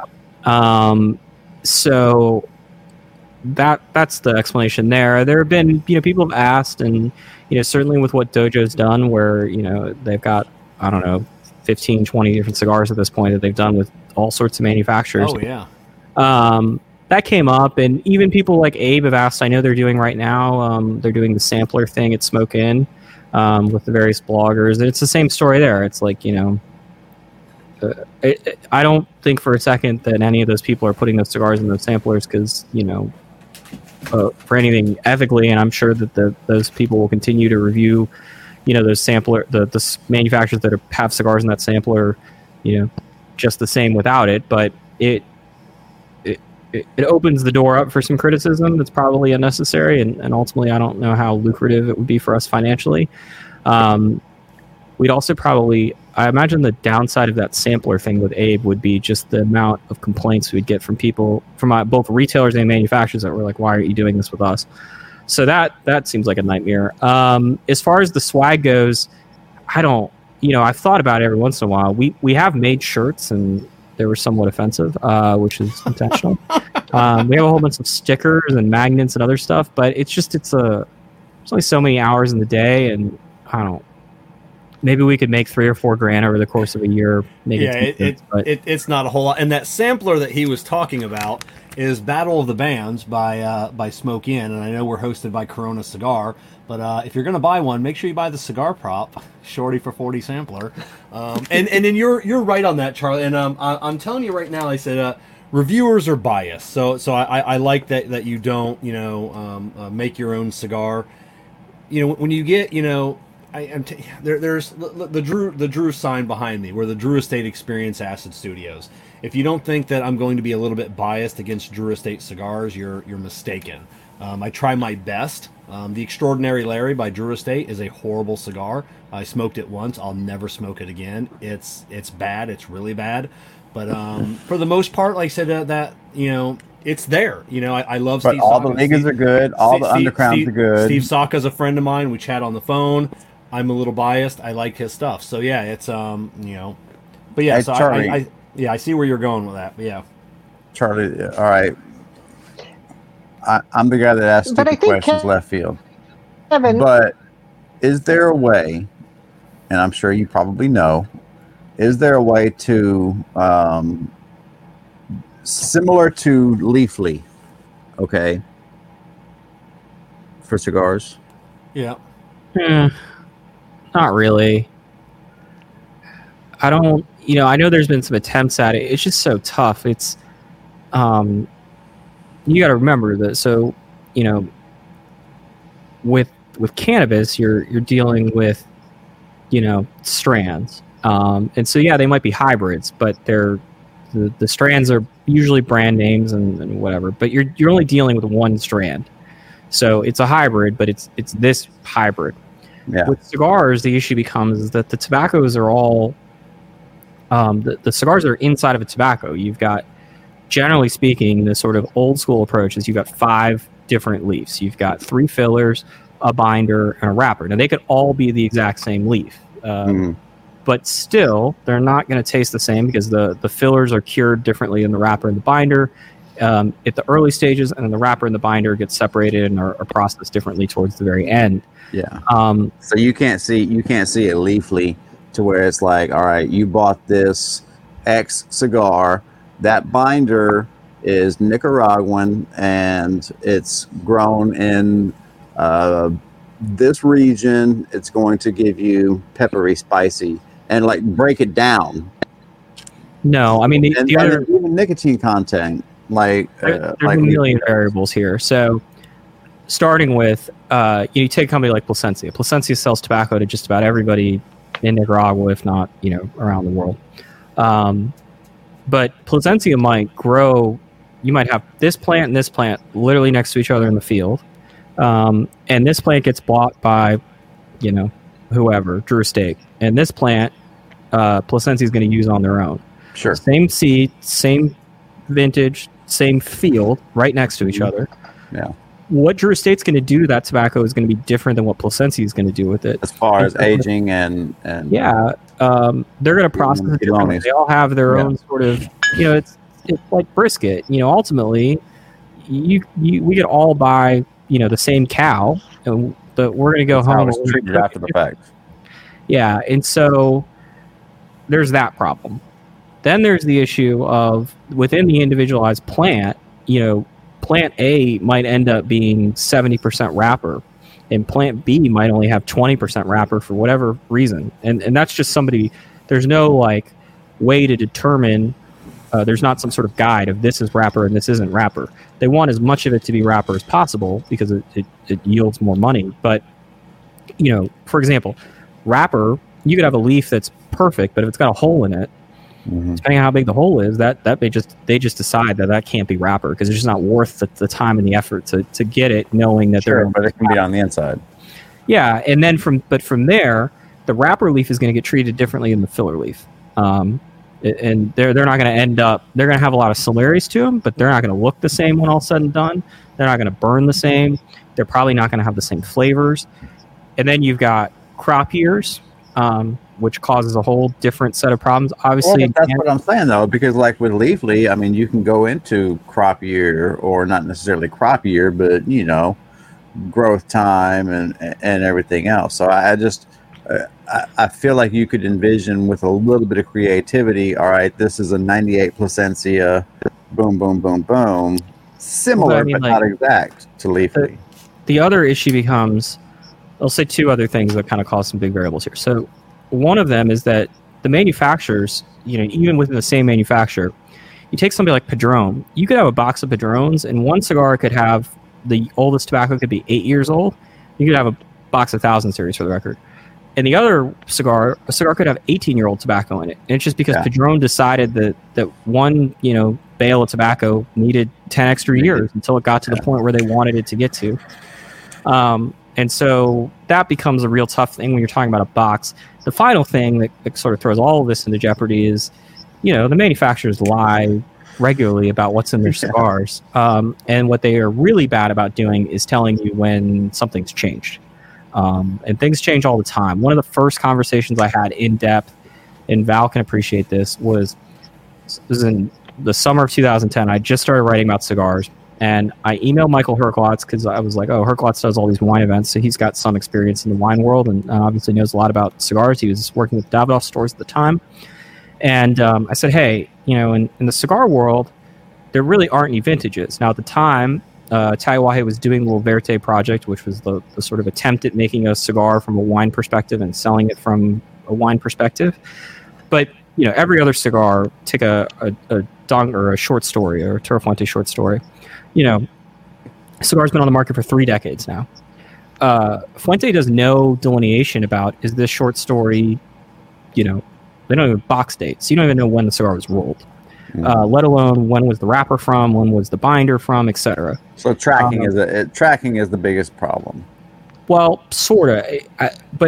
And I was like, in wine, if you have the same, wine, and you've got a 2014, a 2015, a 2016, if you open them all up at the same time and drink them and they taste the same, and I want to be very clear, I know very little about wine, but if you opened up 3 bottles with 3 consecutive vintages of the same exact wine and they all tasted the same, you would think something went terribly wrong, because the expectation in the wine world is that because of how they make wine, because of how wine's marketed, but also because of how they blend wine, they really shouldn't taste the same if you're going to declare a vintage. Now, if you're drinking unvintage wine, there is that attempt at trying to make it similar, maybe not identical.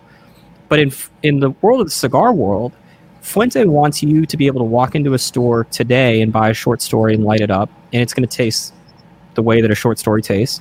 And if you did that 10 years ago, the expectation is that it's going to taste the same. And if you do that 10 years from now, the expectation is that the short story you pull off the shelf is going to taste the same. And that's just the mentality of the cigar world. And so rather than letting the tobacco sort of come to them and say, this year's going to be spicier than last year or whatever, there's an attempt at blending it so that it tastes the same at the end consumer level. Whereas in the wine world, the expectation is completely different. In the whiskey world, not so much the case. If you buy a bottle of Maker's Mark, you pour yourself a glass, you go to a bar 2 weeks from now and you order a glass of Maker's Mark, and you buy another bottle 10 years from now, the expectation is the Maker's Mark is going to be the same. It's that recipe that you expect. But the reality is probably not the same recipe. Like it's from an agricultural product, it's definitely not the same recipe. Yeah, it can't, like, they're having to make adjustments with what barrels they pull and what they blend to get it to taste that way.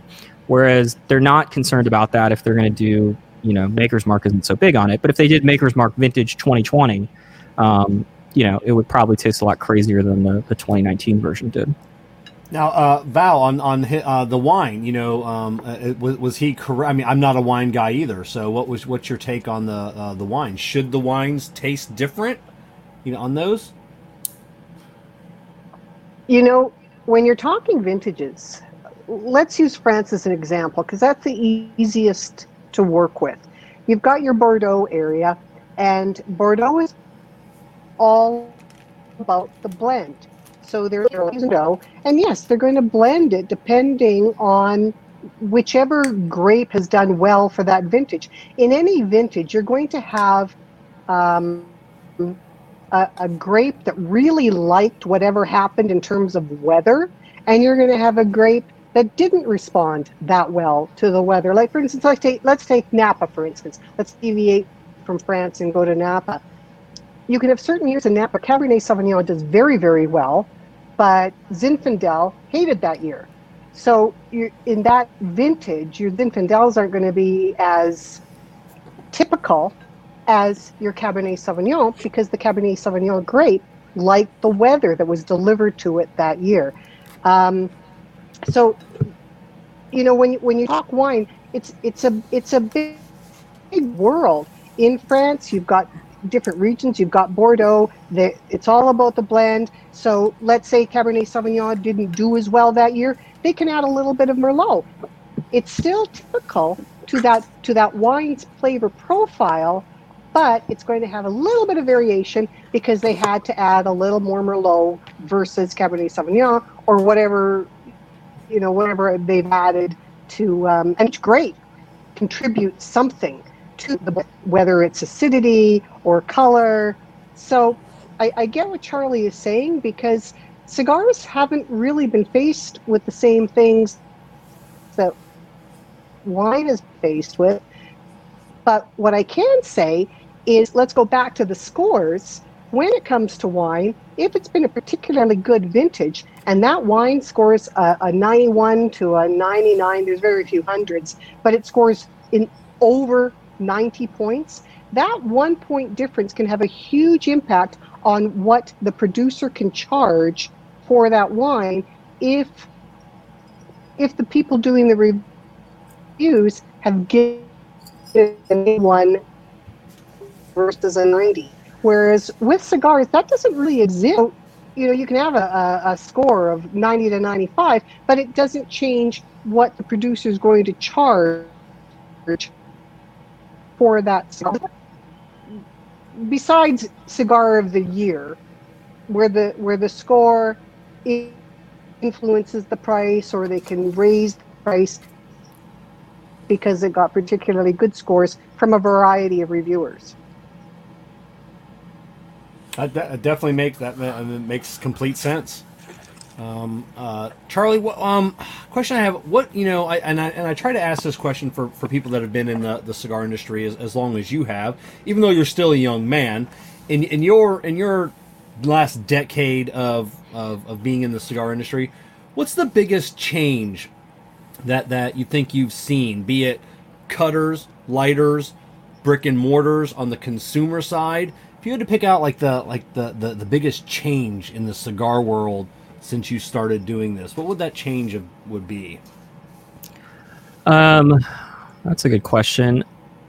I mean, I think as a consumer, it's probably really easy. Obviously cigars have gotten more expensive, but that's kind of the general nature of most products. Inflation's rears its ugly head. I don't think it's because of inflation, but cigars have certainly gotten stronger. The strongest cigar 10 years ago is probably not in the top 5% of the strongest cigars today. And certainly a cigar that we consider to be medium full is probably medium at this point, not even a medium plus. An 8's probably now a 5. At least amongst the new cigars. Certainly when you walk into a cigar shop, you still got Macanudo Cafe and you still got Ashton Classic and those things. But in terms of the new cigars that we see, it's generally focused on the medium and above range, and there just seems to be a much greater amount of nicotine, as well as flavor. But really, the big change has been on nicotine. I think that the use of Nicaraguan tobaccos by manufacturers outside of Nicaragua has been a big reason behind that. But also, it just, there hasn't been no one's hit a limit yet about how strong a cigar can be. And no one's really received any pushback of like, okay, somebody crossed the line and created a cigar that was too strong. And so, I think the easiest way for me, I mentioned this in a review the other day, is like, if you think about Cro-Magnon, I remember when Romacraft was releasing that, when it was sold on Twitter, I don't even think Romacraft existed. It was Adrian's Cro-Magnon. It was Michael Rosales' old company. Cro-Magnon, when it came out, was like, that was amongst the strongest cigars in the market. It was basically, I could be wrong, but my understanding is more or less that Skip and Mike went down to Nicaragua. Mike was making the cigars. Skip was a former retailer / media / cigar industry figure, fanboy, whatever you want to call him. Yeah. But Skip liked to smoke Hoya Nicaraguan Taños and La Flor Dominicana Double Ligeros. Those were his two favorite cigars. And he wanted to make a cigar that was a bit more old school and rustic.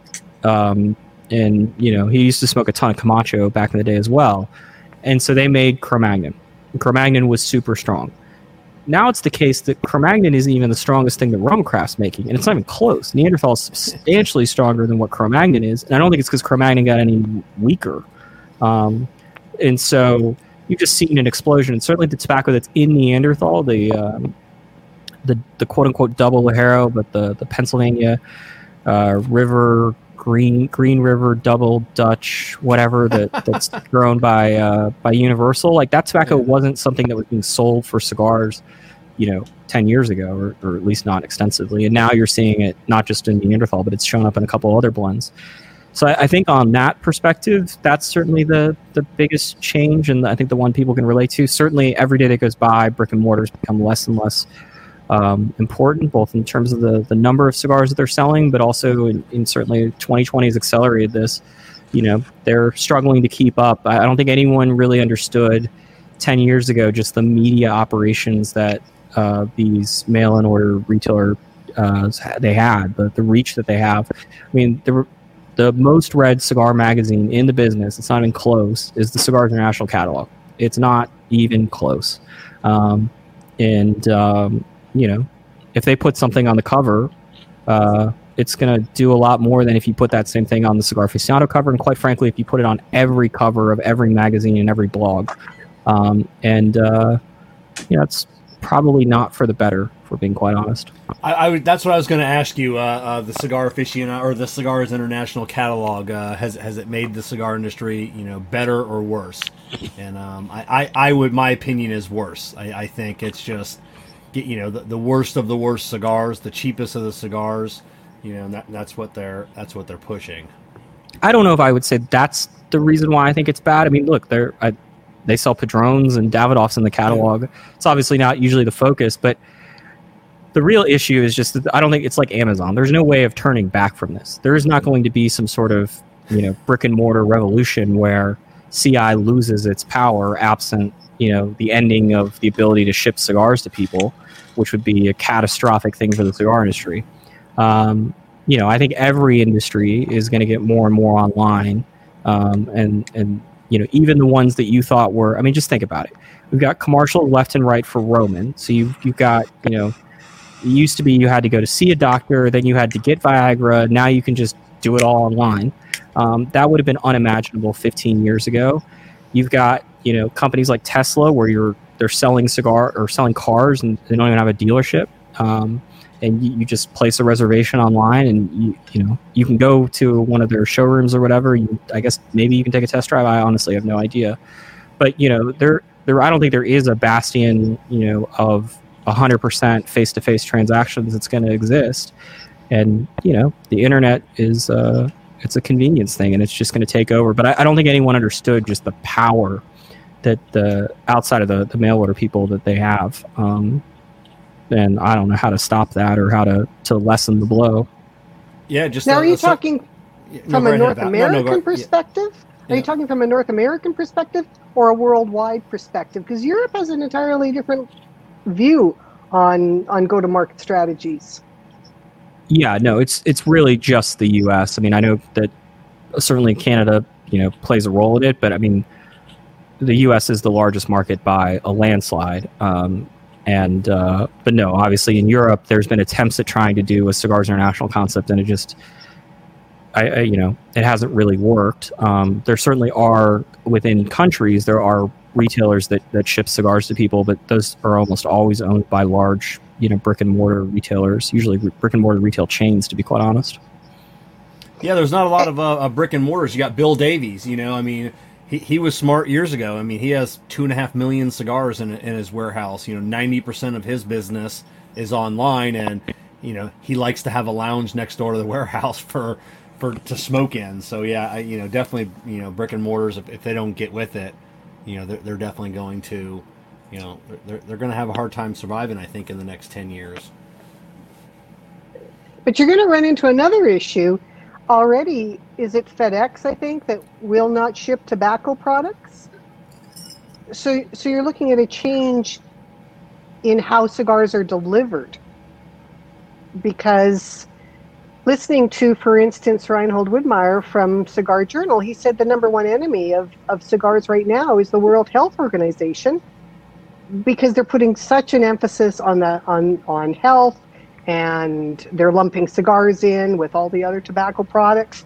So you've got the big transportation companies that don't want to ship tobacco anymore. Yeah, I mean, in the U.S. it's a bit different. FedEx hasn't legally allowed you, or it's been a violation of their terms of service, I think, since 2015, to ship cigars. But, the good news for the Americans is that because of how cigarettes were banned on the via the U.S. Postal Service, they're banned via congressional order. It's likely going to take a similar order for USPS to stop shipping cigars, and so that means that, thankfully for inefficiencies of government, the chances of that changing seems pretty slim, at least as far as we can tell. But I don't. Maybe the World Health Organization is the number one threat. I mean, I think they're certainly taking it more seriously than FDA, but I would imagine FDA is probably still just disproportionately, particularly when you remove the Cubans of the world. The U.S. is just such a massive market compared to everything else combined.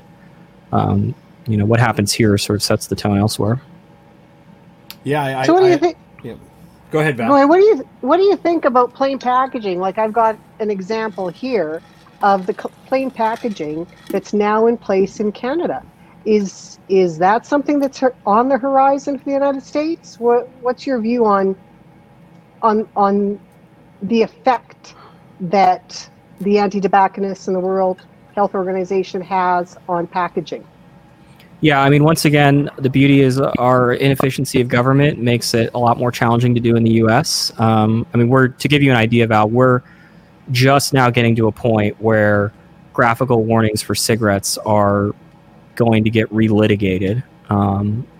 The court has already ruled once that they were not going to be allowed, and the FDA has signaled that they're going to try to to do it again, and they're going to face immense legal challenges, and we'll see how that goes. But plain packaging seems like a pretty distant future for us. But look, the problem is that particularly in the U.S., there are really no more rights to gain. I mean, I guess you could try to roll back some smoking laws and taxes and whatever, but you're dealing with a regulated product, so it's just going to, every single year that goes by, there's likely going to be more regulations, not less.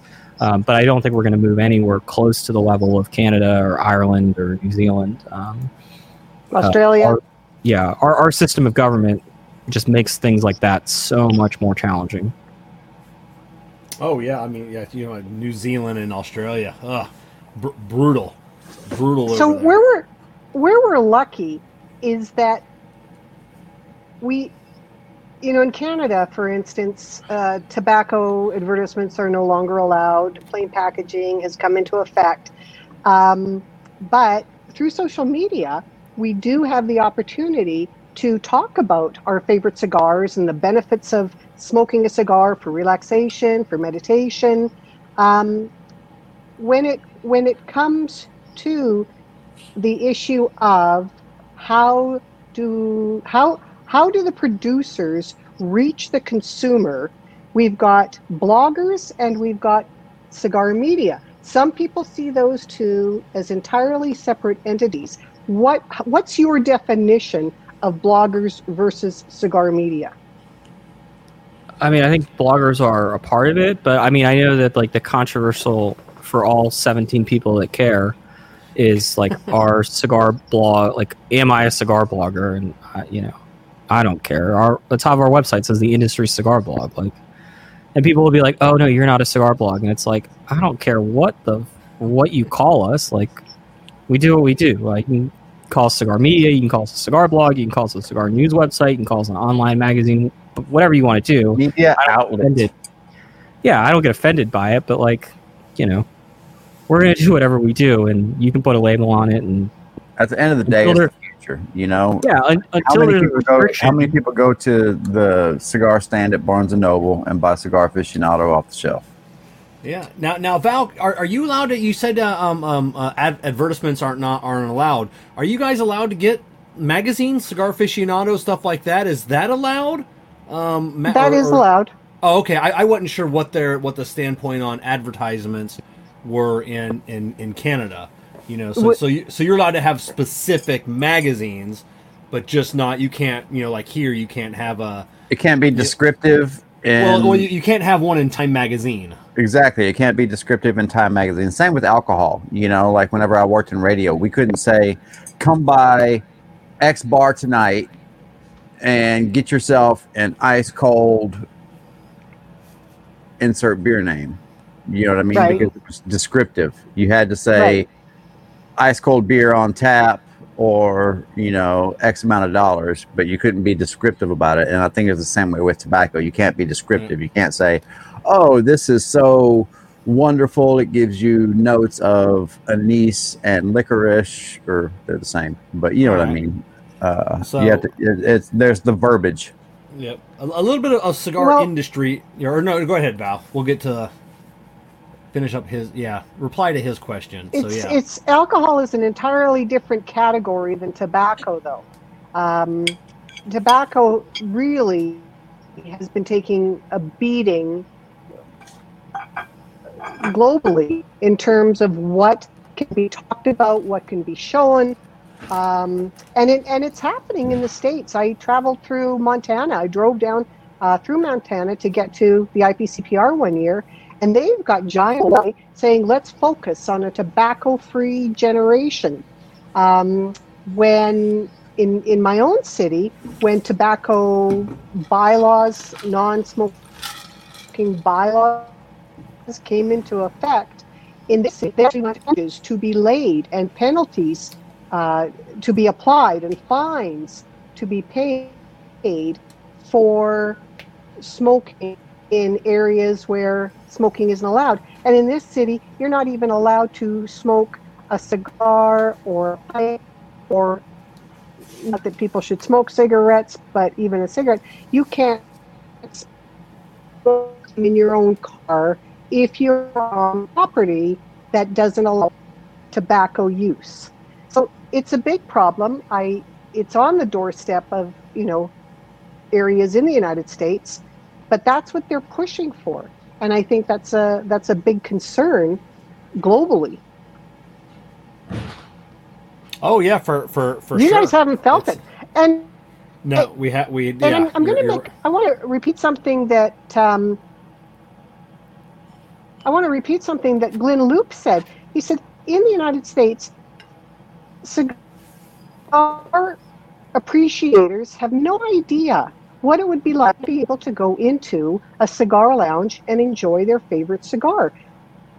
There are countries are not allowing cigar lounges anymore. What would happen in the States if those rules came to be?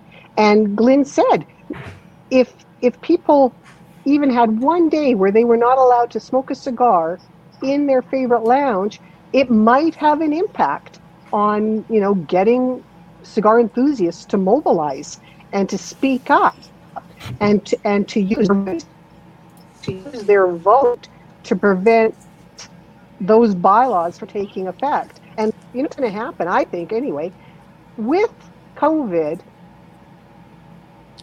every country in the world is going into tremendous debt. What's going to be hit? What they call the sin taxes. So that's alcohol and tobacco. I think you're going to see prices going up for those, for those things that people enjoy, because those are the easiest things to tax. Oh, I think you're 100% right on that. Completely. The vices. A little bit of cigar industry, Charlie. Where do you think Michael Giannini will end up? Do you think is there a good company that he's a good fit for? He's a great guy. He's weird. He's weird and eclectic. What's a good fit for Michael Giannini? I don't know. I just don't know of companies that have the sort of resources to do the sort of projects that Michael would like to do. But I mean, I guess if I had to guess, EPC seems like a very good guess. I don't know if that's the best of fits for him to necessarily show off his creativity, but certainly his long-standing relationship and friendship with Ernesto Perez Carrillo seems like a likely spot. I don't think that Davidoff or General are particularly, I think that either one of them are necessarily in the market for somebody like that. So that kind of leaves Altadas or Fuente or Drew Estate amongst the big companies that sort of have the money to put together those sorts of projects. And speaking of Davidoff, what about Michael Herklotz? I think Herklotz should go be the head of General Cigar Company. I think that it actually is an unbelievable fit. So Regis Brosma, who was the head of General, is I guess still technically the head of General, but he's now in Europe. He's got another job title added to his responsibilities. Regis I think is very clearly being groomed to sort of take over STG as a whole. He's been at the company for a while, but he's still relatively young. He went to the U.S. to be the head of General to sort of learn about their core business. And now he's back in Europe. Michael would be of no threat sort of to the kingdom that Regis might inherit, if you want to look at it that way. Yeah. And then, I don't, with Regis, they didn't make him live, well, they did for a little while, and then he no longer lived in Richmond. So Michael could remain in New York, which I'm guessing is probably a sticking point for a lot of jobs. And he would be a great fit in terms of there would be a lot of doors that, where those relationships that General has with the brick and mortar retailers, Michael would likely be able to smooth over a lot of the rockier ones because people respect Herklotz a lot. Certainly he's got a ton of experience now with both the retail end of things as well as on the consumer end. And then, for a company like General to be able to use they're certainly doing it with Sean Williams and his role at Cohiba, but a lot of the things that Michael does that are sort of, added bonuses of employing Michael Herklotz, whether that's the wine pairings, whether that's the charity dinners, those sorts of things, Herklotz would be, exemplary at that. So that seems like a good fit. But I don't know if they're even considering it, to be quite honest. All right. What about Jim Colucci? Taking over for Gurkha. That's a. You think there's some smoothing out that needs to be done over there, or do you think that whole, the whole situation was kind of blown out of proportion? I mean, look, you and I were talking about this earlier. I don't go on Facebook, so I only, if people would send me screenshots of what was happening with Kaizad's Facebook comments. I mean, look, I don't think Kaizad has any intention of. Let me rephrase this. I think Kaizad certainly, if somebody's willing to buy the entirety of Gurkha, would sell it for the right price, as would anyone. And I think that part of the reason why Colucci was brought in was probably to help, attempt to facilitate that transaction when he was brought in however many years ago. But I don't think that Kaizad has any. There's no sort of timeline. I mean, who's going to make Kaizad sell Gurkha? Kaizad? That's the extent of it. Like, Kaizad reports to Kaizad. So okay, so the last I heard, he was selling. This is a month ago. He was selling. He wanted to get out. So you haven't heard anything, new on that. He said that he was going to explore selling it. Oh, okay. Whatever, but no. Look, I don't. I don't really take the idea that Kaizad. Once again, I think that Colucci was brought in a couple years ago. I'm guessing that part of the conversation was trying to get Kaizad an exit before the shit on Facebook happened. Sorry, let me rephrase that. Before he got hacked. Okay, yes. Yeah. But no, I don't think. I certainly didn't see this. Like, when I read the statement from Gurkha that Kaizad said he was selling it, I wasn't like, oh, we need to start really, putting our ear to the ground to figure out where Kaizad's going to sell, who he's going to sell to. Like, it's not a. This is the cigar industry. Like, it's not boxing. It's it's not the complete Wild West of ethics and morality. But this is not Uber. Like, they're not going to force Kaizad out. Who can? Yeah, agreed. And then one piece of last industry wise, Famous Smoke. Are they selling to Olive? Where did that come from? Was there had to have been something there? Have you investigated? You have your sources that what is happening there? I mean, let's start with the first or the second part. So I asked both Arthur and Arthur Zaretsky of Famous, the owner, as well as Corey Bappert, the CEO of Oliva. They both told me that there was no truth to it. I have no reason to not believe either one of them. They've always been straightforward with me. Famous has certainly entertained conversations about selling itself for many years now. And Jay Cortez, the owner of Oliva, was one of the finalists, at least as of a couple years ago, maybe a few years ago at this point. The last time I would say discussions were very serious. There were plenty of other people that also put in offers. This was prior to Thompson selling, to give you an idea of kind of how long ago this was. Oh, yeah. So there is some smoke to it, but ultimately Arthur, from what I understand, Arthur got what the people making the offers believe were very, very strong offers.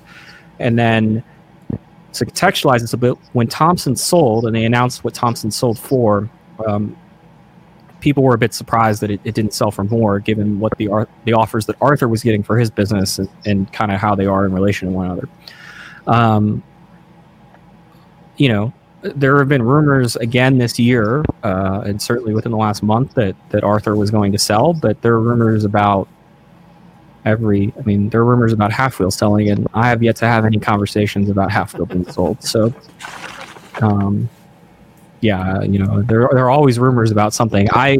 Once again, I have no reason to not believe what Arthur and Corey said. Obviously, if 3 weeks from now you read that there's a press release that says that they sold, then I'm wrong. But I'm more willing to believe them than I am the Cigar Authority's report that said that they were, particularly in a world where it seemed quite clear that the Cigar Authority hadn't contacted either one of those parties to ask them. Okay, that's interesting. So, where does that leave the industry, Charlie? What if you were to, be king for a day and say, all right, producers, retailers, bricks and mortar, here's what I think you should do to ensure longevity for the cigar industry?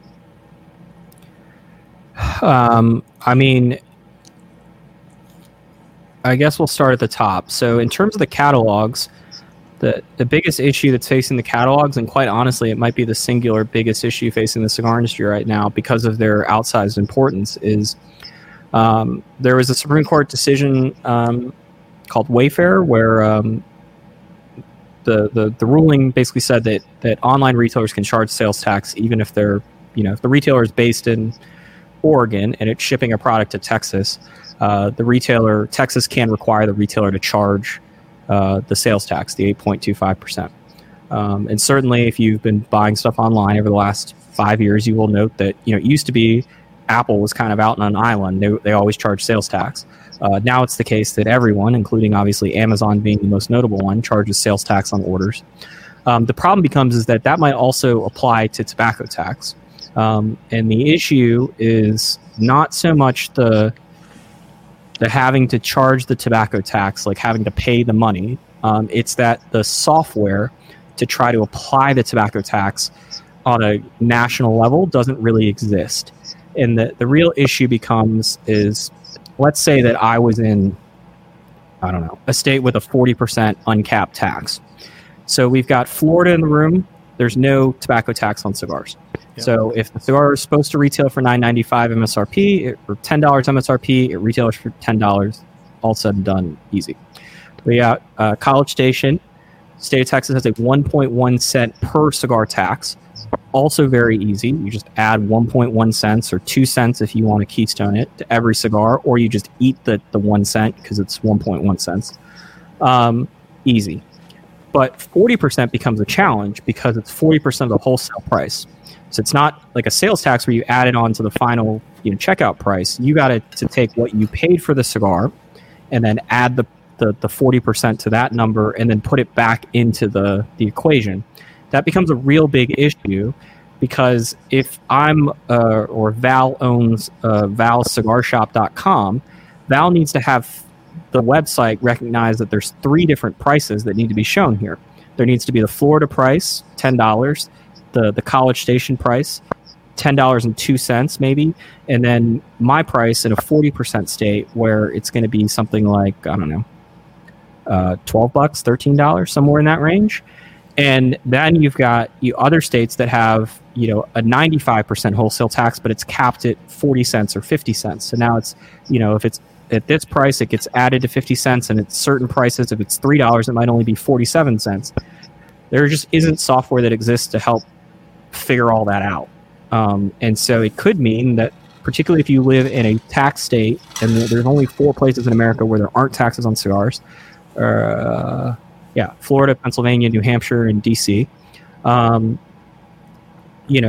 if you live in a place that's got taxes, but isn't a large or important state, like say Utah, where there's not a lot of cigars sold, it's already the case. Some retailers just won't sell to people in certain states because it's not worth their time to figure out the taxes, and that state enforces the tax code. Ohio is a great example. I think North Dakota is another one. So that's on the brick and mortar level, or sorry, the catalog level. On the brick and mortar level, it's quite simple. It's been alluded to. They got to figure out a way to survive in a world in which people can order cigars from their toilet. And I think that the answer to that is, not just making sure that you can smoke in your cigar shop, like you were alluding to earlier, Val, but ultimately being able to sell liquor in an environment where you can smoke. Because that's really the key for brick and mortar, I think, to survive in most places.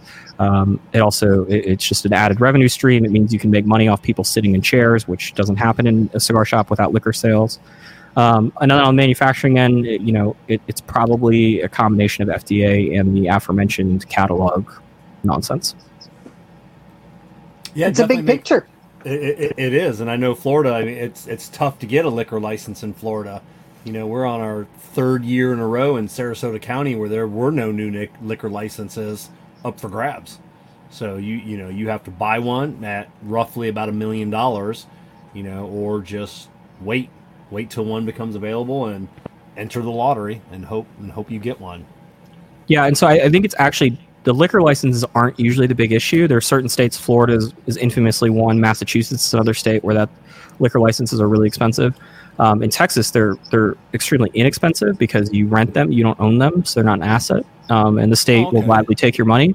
But the issue we have in Texas is that in both Dallas and in Houston and the respective counties, you can't serve liquor in an environment that allows smoking. You can do one or the other. You can allow smoking, but you can't serve liquor, or you can serve liquor and you don't allow smoking. In Houston, there are no places that allow for that to happen within city limits. In Dallas, we've got 2 places that are grandfathered, but they're in one place that's operating questionably illegally. But I mean, otherwise, it's illegal. Wow. You can do it out. You can allow smoking outside. I should be very clear about that. But you can't allow smoking indoors and serve liquor or serve any alcohol.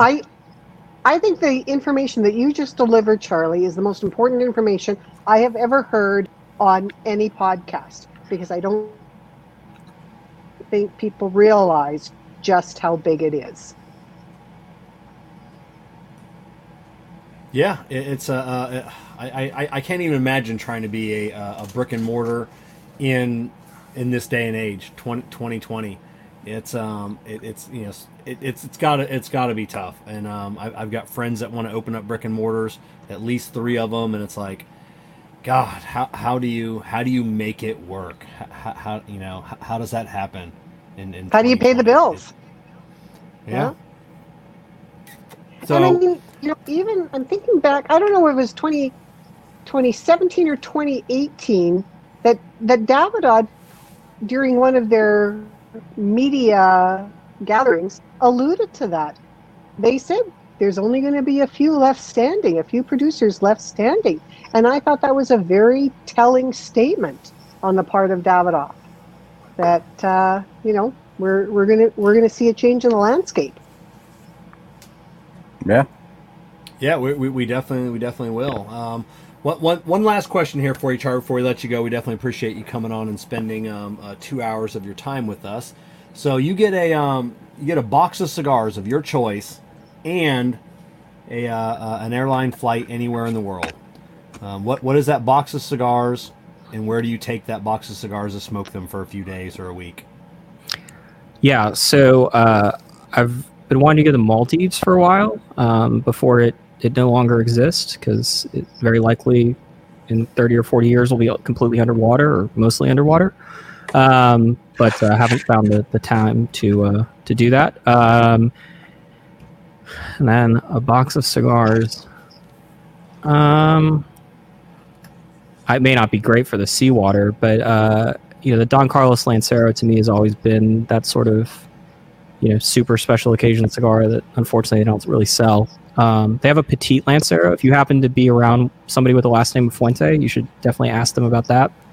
The Petite Lancero is awesome as well. I will be with Miss Fuente Angela Yu this weekend. So the Petite Lancero Don Carlos. It is my birthday this weekend, so I am going to ask her if she brought any of her Fuente collection with her to Florida, since I'll be at her new lounge while it's still under construction. So I'll definitely have to pry one of those. So that's your box and the Maldives. So yep, right on. So Charlie, we want to thank you for coming on, spending a couple hours of your time with us, man. We really, really appreciate it. Thank you for having me, guys. All right, you have a good night. You as well. Thank you. Have a good one, man. Oh, super cool guest. Charlie Minato, Halfwheel. Hopefully everybody has enjoyed the show. Definitely a wealth of knowledge. He really brought a lot to the show, and I think we can all go away with not just a sliver of information, but a bucket full of information. And he smiled generally a couple of times. Val, you got him to smile once. So yes, it was definitely a great show, and we definitely appreciate Charlie coming on. It is now time for the Tapping Ash and Taking Names giveaway, presented by Simpler Hair Color. Simpler Hair Color, I use it, so should you. Links in the description below. Tonight we are giving away from Corona Cigar. Let me play from Corona Cigar.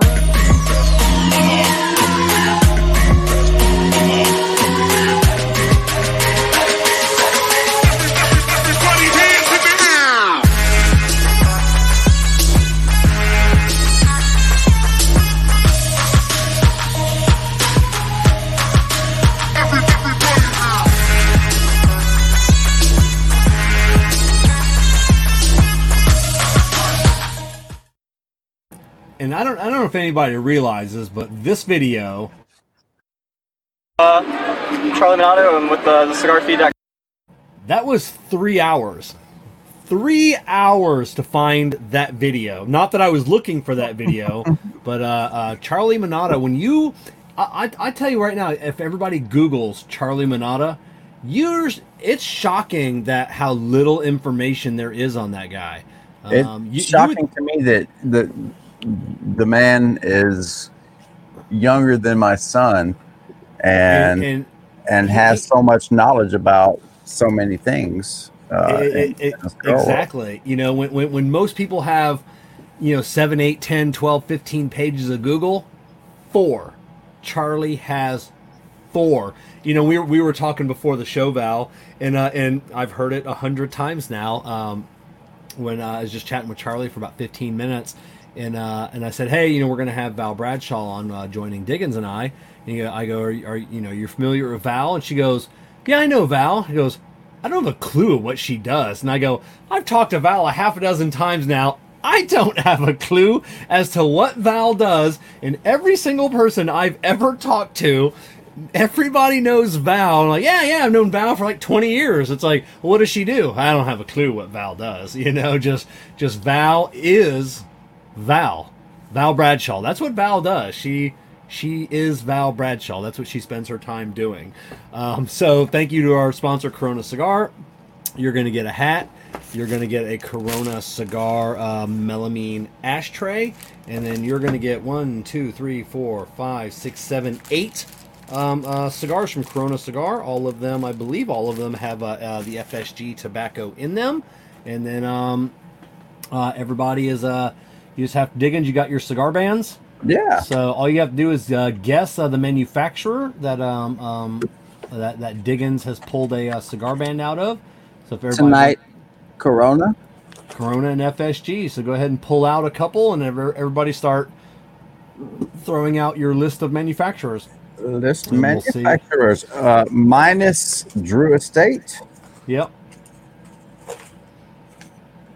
All right. Lovely Heather Callahan. Val is amazing. I have 4.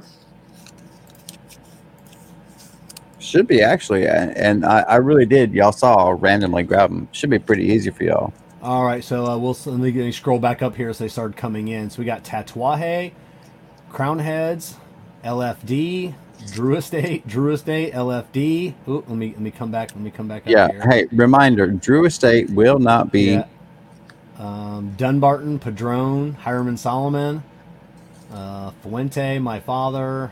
Oop, they're coming in too fast now. LFD, Warped, Ashton, Aladino, Casa Cuevas, Perdomo, Alive, JC Newman. Wait. Who did you say? Okay.